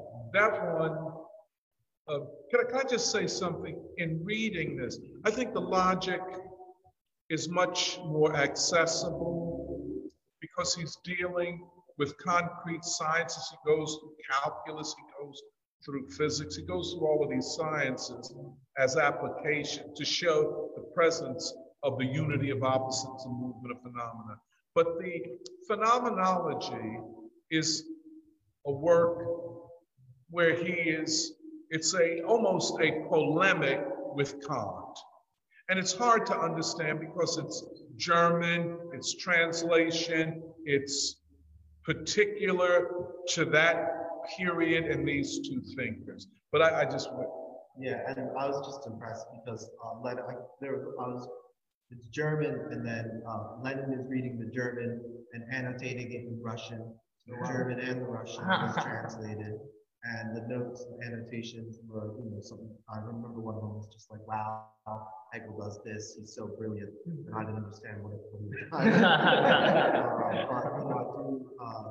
do try to understand dialectics. And I think Hegel, from someone who works with computers, has always been interested in systems.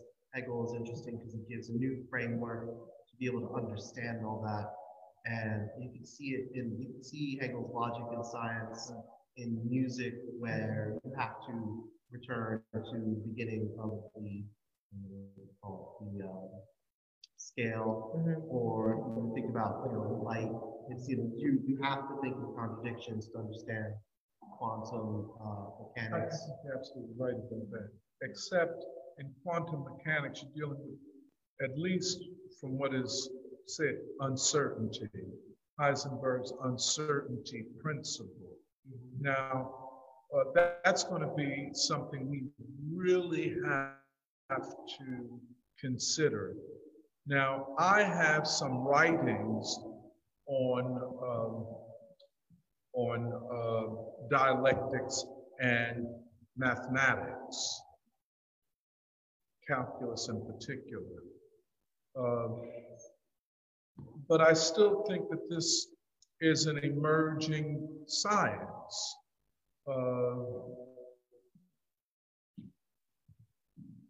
You know, one of the things I know, Nori and I talking coming in here, that we, in spite of your explanation, I have to say something here. Don't nobody understand what blockchain is, and you have not helped us. We gotta get some pedagogy together. Me and Nori, because we trying to Bitcoin, blockchain, the dollar's going down, Bitcoin coming up. Okay. I mean, we can't figure this out. But you don't have to explain it now. Maybe you do a master class. but in fact, to understand these phenomena, isolated and as things in themselves, obscures them rather than clarifies them. If we understand them in their relationships to multiple phenomena and processes, they become more understandable. Have you ever had a calculus teacher? Many of them. Yeah. Have you ever had a good calculus teacher? No calculus teacher is good. There is not a good calculus teacher because the calculus teacher is taught how to do calculus problems, not how to understand what Hegel calls the calculus. If you want to show me how to solve do problems, you're not telling me what this is. And it is this that is the problem. Like you take economic analysis. You know, the economy is all screwed up. Everybody knows this. Inflation is, I think, out of control. People realize this. The question is, what is inflation? You know what I'm saying?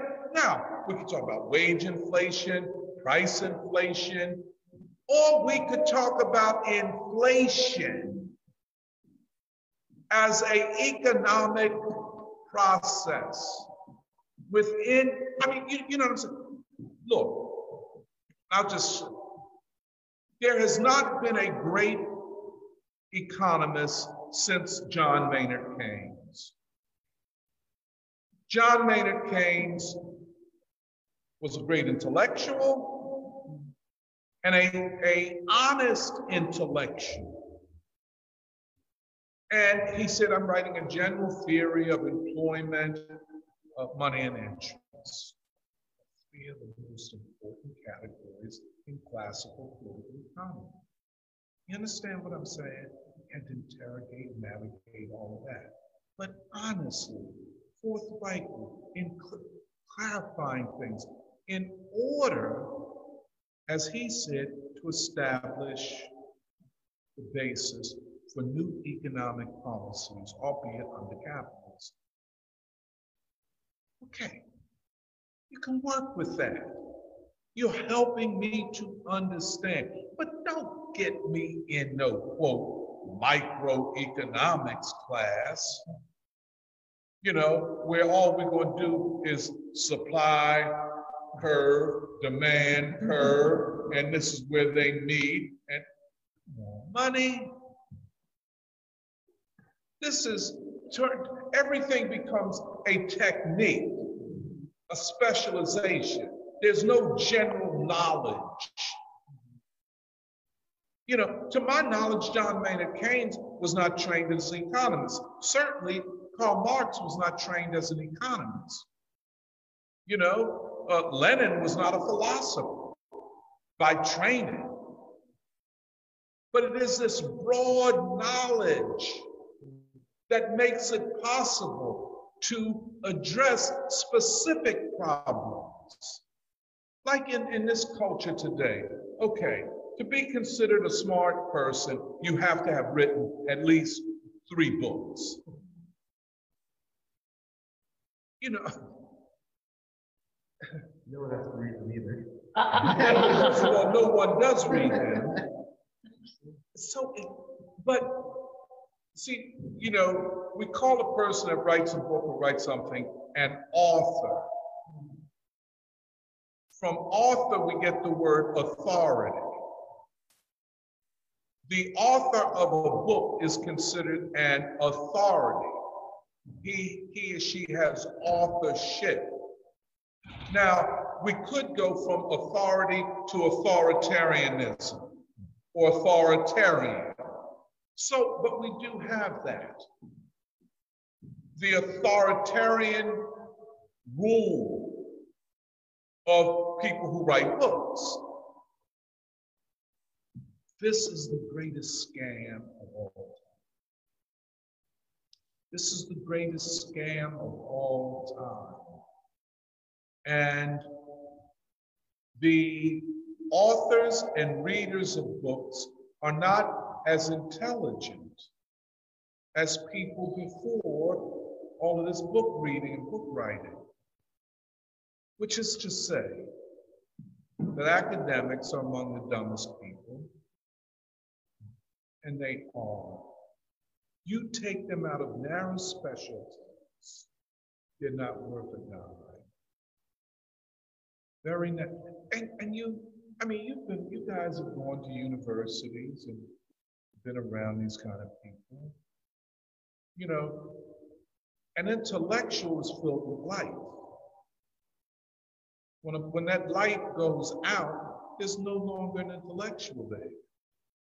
when it was that there's not that excitement about the world, about humanity.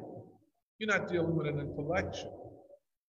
You're dealing with a dunce who knows this much. And then that person takes that much, exaggerates it, and makes it so complicated that only I know what this is. Is one of the great frauds ever perpetrated. And that's why in everything, if you can't explain it, you don't know it. If you can't give a cogent explanation, you do not know it. What you're saying reminds me of, I think one of the courses where I did encounter any philosophy, so to speak, was like a course on literary theory, and it was Is that really, when I first met you? it was after, I think, Okay. yeah, but I mean, it was also depressing, but they were, I mean, but it was really deep into post-structure. People like Derrida, like the deconstructionists, stuff like that, which I guess after hearing you speak, it sounds like a reaction to Kant without wanting to go to Hegel or something like that. This is very, but I consider the deconstructionists to be neo-Kantian. Can you hold Yeah. on, Dr. Jeremiah? Can you guys break down what you're saying? Can you break down what you're saying? Just chill, just sit down. Yeah. We'll get to it. Well, basically, like when I was taking like this course on literary theory, See, the thing is, when he's saying literary theory, so you could take a course and become an expert, not in a particular author, but how to read. So you have a theory of reading. Just like you say, all of us, we know how to read. But see, the deconstructionists would say, but you really don't know how to get the meaning out of what you read.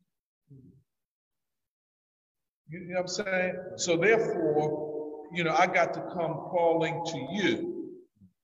Good, I'm sorry. yeah. Well, because their whole thing is like the whole everything becomes just language. Well, And that's also, I think, how we ended up where we are now, where everything is about language, like cancel culture, everything. And this is very, very the most fascinating part of that whole course that I took was, I forget who we were reading, but basically, like the professor was saying, you think I'm here as a professor to teach you things and to impart knowledge to you, but actually I'm here to trick you. It was like they literally said, and then I'm paying you. yeah. that was basically that was reason for justifiable homicide. yeah. What? Yeah. You just robbed me of all this. But go ahead, I'm sorry. Yeah. No, but I mean, I was pretty stunned at the time, but Yeah, I would be. I'm sorry. yeah, I don't know. Like but in a way, it does explain like why, at least in part, it helped explain like clarify for me like why things are so bad basically. Yeah. But this is very interesting. That he thought he was being cute. Yeah. It's supposed to be like funny, like ironic. Yeah, and provocative. Right. But go ahead. So, let me just say this. But see, that is. But then on one, he was being ironic, but on the other side, there was some truth to it, because what he was saying is, I can't really tell you anything about the world you live in. Yeah. But I can be sarcastic, satirical. I can be a joke, a clown, a signifying monkey, if you will. Right. You know, I can be all of that, but don't ask me to help you understand the world. You're not paying me enough, and I don't know enough. But anyway, go ahead. I did an internship in a science lab in Oxford, and they were In England? in England. You was over there? Yeah, a long time ago, when I was 17. But it was they were complaining about how The banking students got more money from the institution, but I was just happy to be there. So, but they were saying that this other professor, he was a biologist and a chemist, and they were complaining that he would go to the chemists and speak biology, and he'd go to the biologists and speak chemistry, just so that no one could understand what he was saying, and everyone would think he's a big deal. And yeah, this is to other scientists who do this. Earlier this summer, I went to the British Museum, and you can tell from going to that exhibit that they're obsessed with collecting and categorizing, and it's still there. And they even had, this is after Black Lives Matter, they had a little thing about like, oh yeah, a lot of the stuff in this museum, it was wrong that we did this, but we're going to continue, this work of archiving and categorizing. Yeah, with this thing about things being in motion, you can't put labels and categories on these things, but the deconstructionists and postmodernists, they take it too far. They take it so far that you can't use labels to help you guide you at all. Yeah, this is a very interesting kind of thing that you're saying, but maybe somebody else wants. The whole idea, see this, this is the deconstructionist term that, well, I don't know how to say it, but see this problem of naming and renaming as a way of establishing meaning. But I mean, I don't know what to say right now. I don't have the language right now because I feel a little bit emotional about it. I mean, angry emotion. Because it is so all-pervasive. It is so commensurate to the crisis of the ruling class. Just like, I can call you a fascist, without any definition of what fascism is historically, contemporaneously. I can call you whatever. I name you. The naming is more important. There is no truth. It's just naming. And that's why I can cancel you based upon how I name you. They're obsessed with the aesthetic with no connection to the essence. So they're concerned. They think the thing in itself is found in the meaning of the text, not in the material world. So they become obsessed. And see, it's the elevation of form over substance and of the subject over objectivity that it is wrong. And it is an assault upon the Enlightenment itself, but really the revolutionary wing of the Enlightenment. That's why they can so easily dismiss a Du Bois. For instance, if I could give you an example, if you don't mind, you take Gerald Horne. Gerald Horne is one of the most prolific authors you can ever meet. I don't know how he does it. I don't know why he does it. You know what I'm saying? It don't make no sense to me. Yeah, I don't know why. Gerald, I don't need you to write another book on jazz. That's not you. You can do it, but so the question becomes, especially with his work on the counter-revolution of 1776, it's a ludicrous thesis. It's a anti-dialectical thesis. It is a method of doing history where the facts speak for themselves type of thing. And this is a question in philosophy of science on both sides, progressive and reactionary sides of it. Well, what are facts, and do facts alone explain reality? Yeah, if you understand, and it's so you get sucked into something. So he could say, on the basis of my thesis, I support the settler colonial thesis and the 1619 project. And in fact, I'll go further and I'll say that the liberal wing of the imperialist ruling class are far more progressive than the white working class. And if Black people have to choose, let us choose Microsoft, Facebook, and Goldman Sachs. And they're all woke. You see what I'm saying? It leads to, I would say, political absurdity. But I have the facts. I'm basing my conclusions on the facts.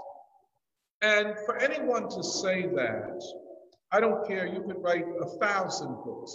For anyone to talk like that shows a very poor understanding of philosophy of science and theories of knowledge.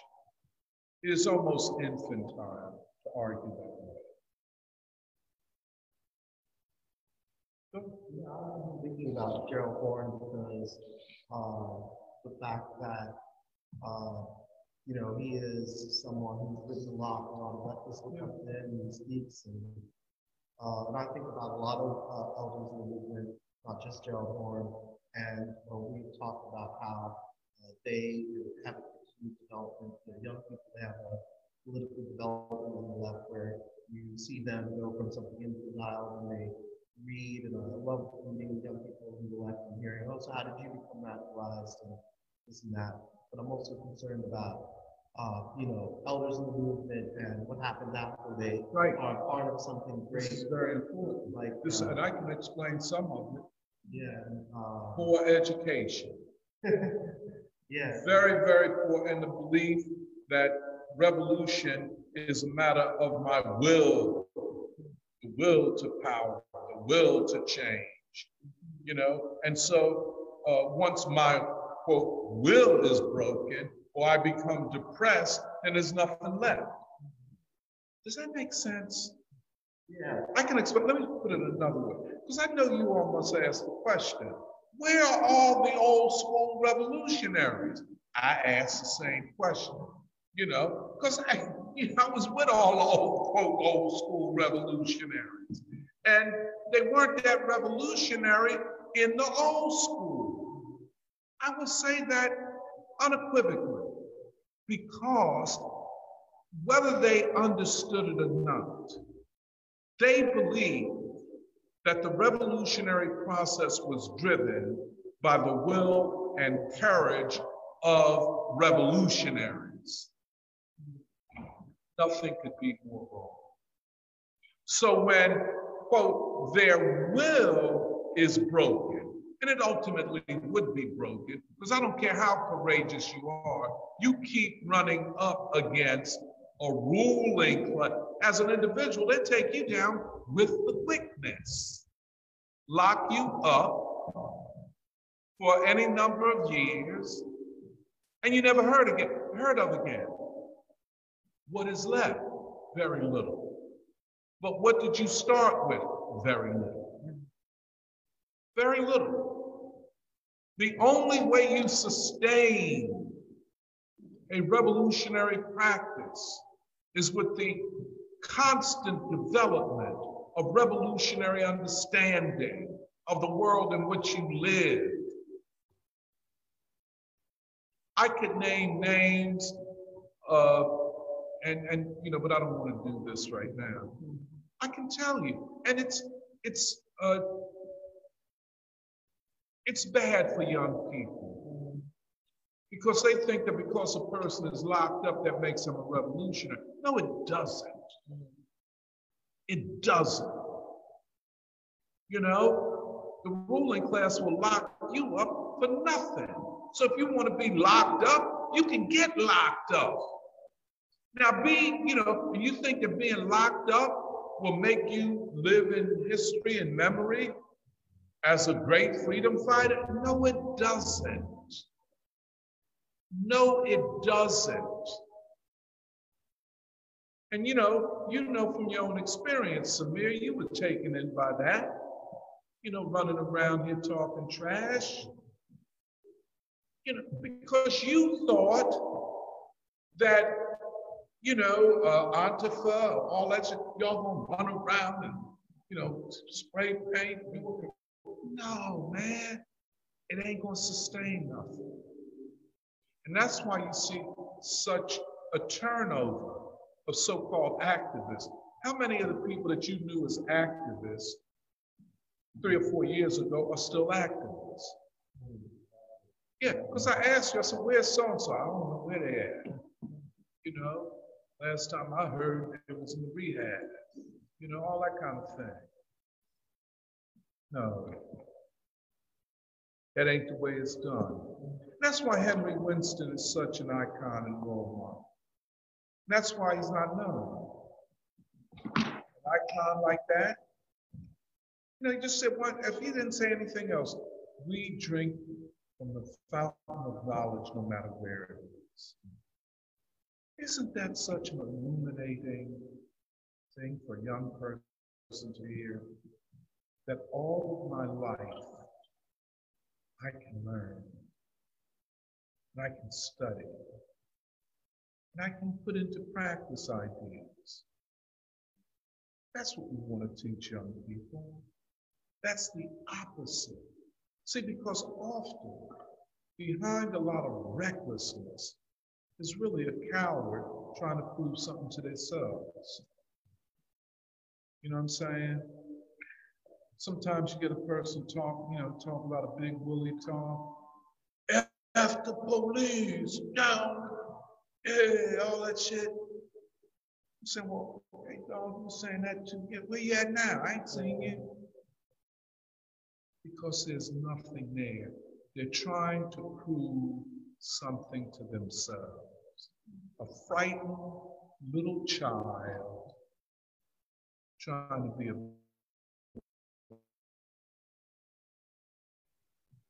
It doesn't last. It doesn't. None of us come into this world as revolutionaries. None of us. None of us. And none of us can sustain that without other people. Without other people. And without constant, that's why we have a free school. People come and go. That's on them. You understand? But to be a revolutionary, committed to knowing, that's a deep commitment. And teaching what you know to other people. Going out among the people. Church of the Crucifixion, Laotian immigrants. They want to do a birthday party for W.E.B. Du Bois. That's what we're talking about. Go to the Muslim mosque. That's revolutionary activity.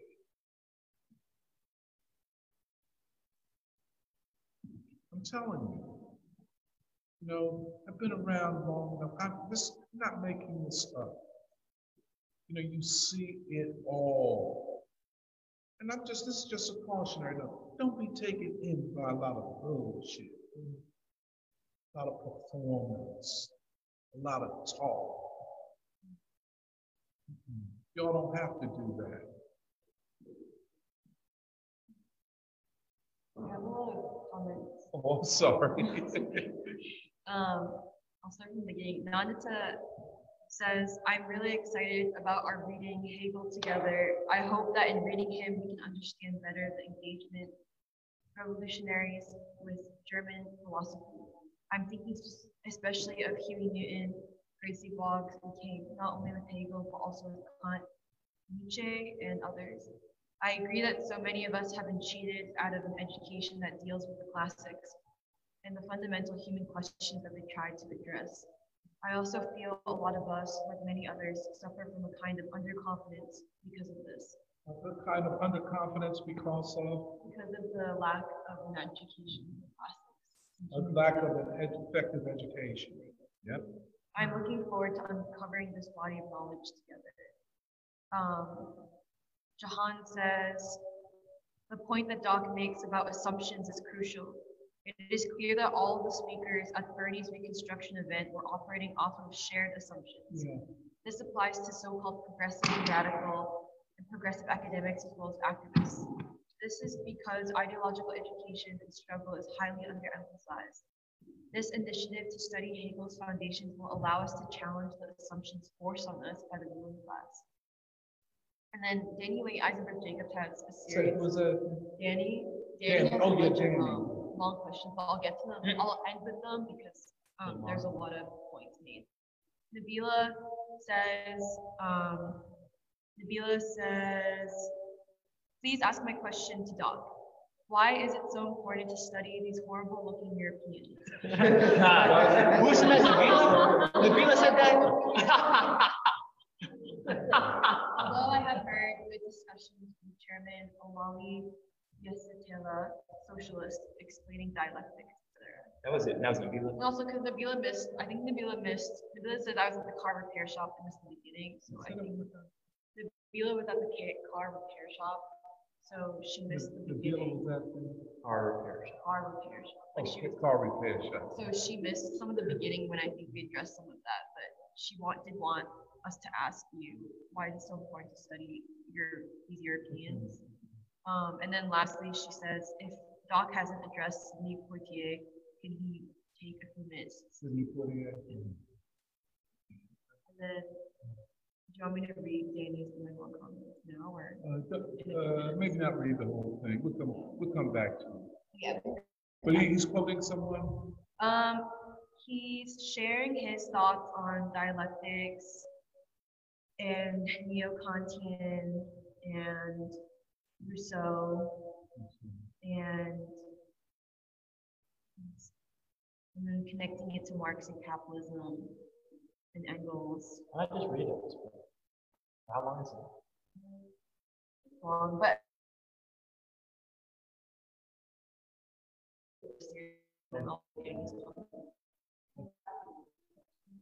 Speak up. I wanted to ask a related question. I wanted to ask in what context? You want me to speak? What did she say? Speak about, because there's an echo. Oh, I wanted to ask a related question, which is if you could speak a little bit of how the context of the truth is.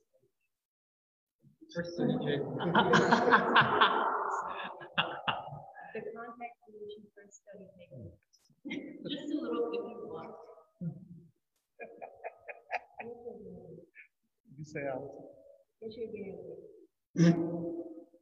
You're so fucking funny, bro. There is. Huh? There's an echo. There's an echo.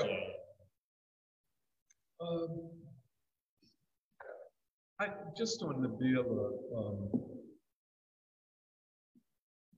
Yeah. Why study Europeans? I guess.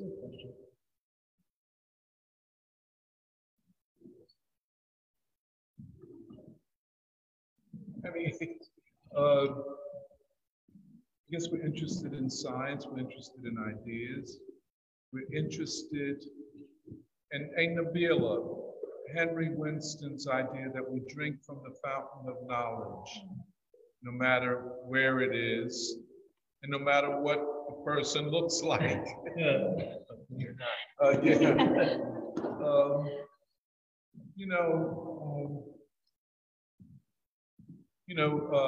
Marcus Garvey had the saying, Africa for the Africans, Europe for the Europeans, and Asia for the Asiatics. So, but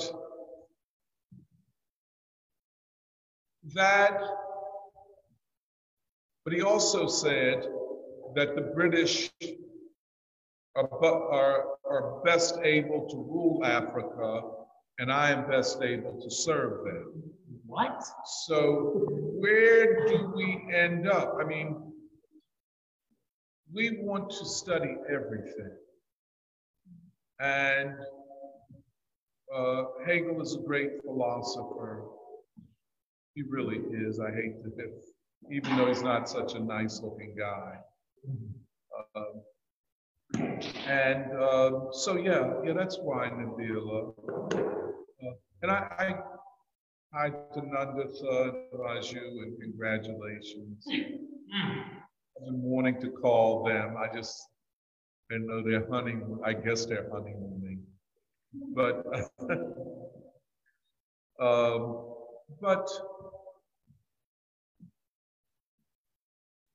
you know, we're following a long line of intellectuals and radicals and revolutionaries who study philosophy. And as we enter this most crucial period in the history of the United States, and in a lot of ways, the history of the world,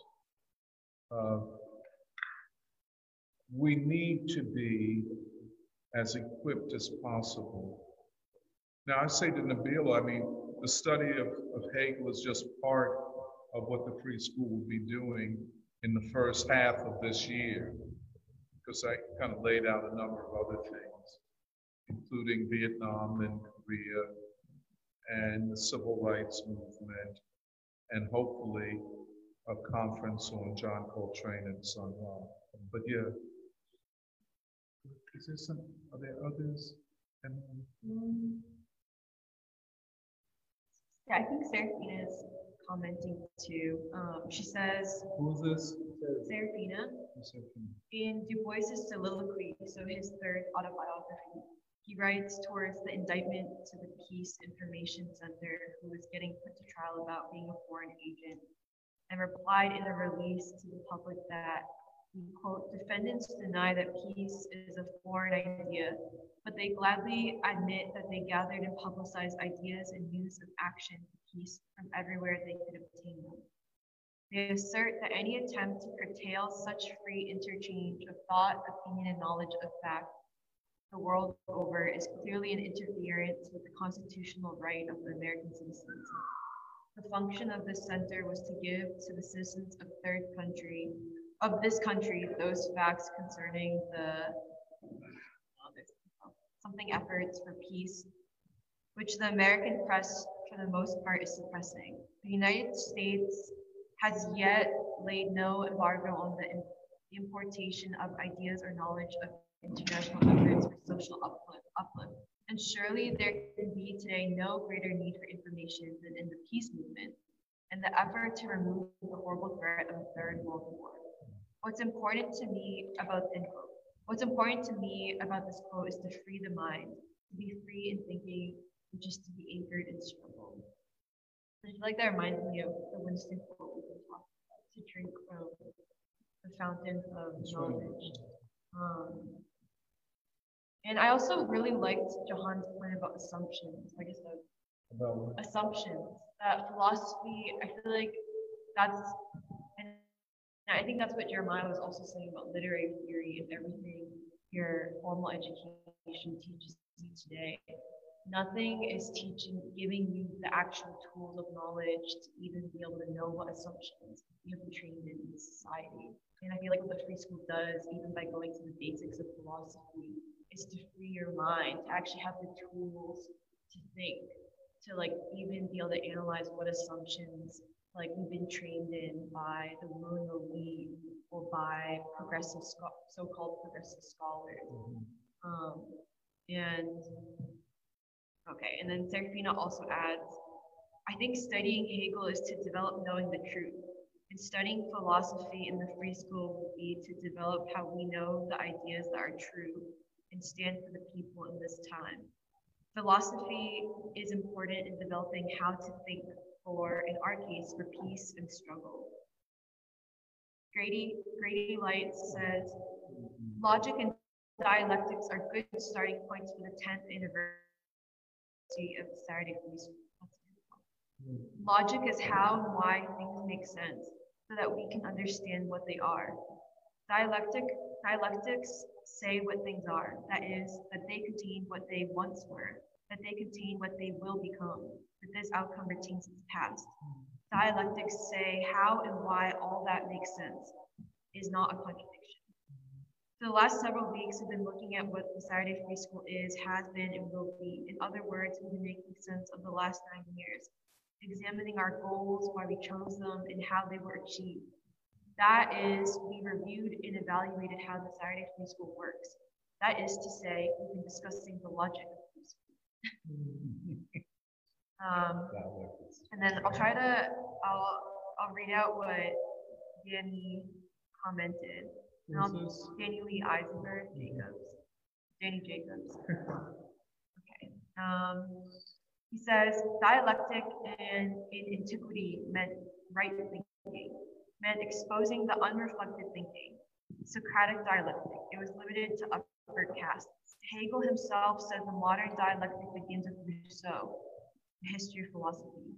Adam Smith is the first English translator of Rousseau. Kant said Rousseau taught him to love and respect mankind. He had one picture in his home of Rousseau. Why Rousseau? Rousseau articulated that the modern dialectic was the dialectic of modern society. It was no longer about right thinking, but the transformation of humanity. Society became the realm of freedom, of the negation or transformation of nature, of instinct, unconscious, etc. Identity gets defined as identity through difference because society is a concrete unity. We share something common across our difference, but that only becomes apparent in a modern society based on such comparison. Labor. I would say Hegel had a problem with neo-Kantianism, not Kant. What he said was the revolution lodged in thought. Philosophy was one part of the revolution, along with politics and political economy. And then talks about how neo-Kantianism justifies mysticism in the existing order today.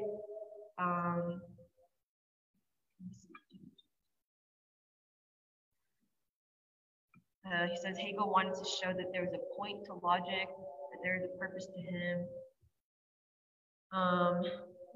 And then he's connecting it to Lenin and says this is exactly what Lenin states at the end of his notebooks on Hegel. Okay, sorry, I'm trying to connect. Yeah, I think Danny has done a lot of research on Hegel, and maybe Jonathan can read his comments on your own. Well, I was just saying his comments are very long, but yeah, maybe like. But this thing about Rousseau is very important. Yeah.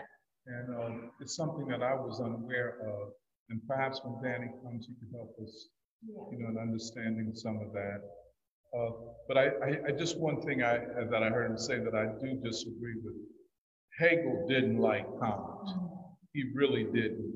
And when you read certainly in the Science of Logic, he excoriates him, and I think in the Phenomenology of Spirit, he did not like Kant. He felt Kant was a sellout, literally a sellout. So I'll just say that much here.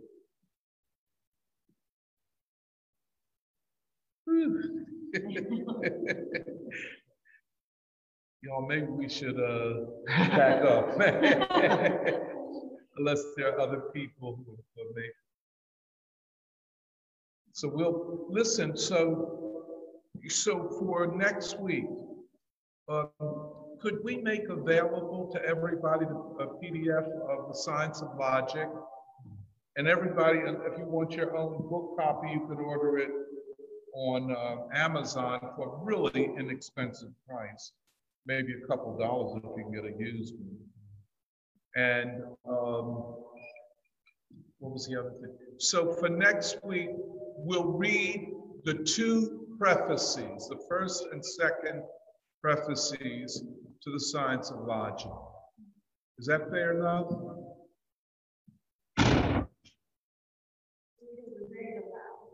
And then we're going to read aloud. Okay, folks. Thank you.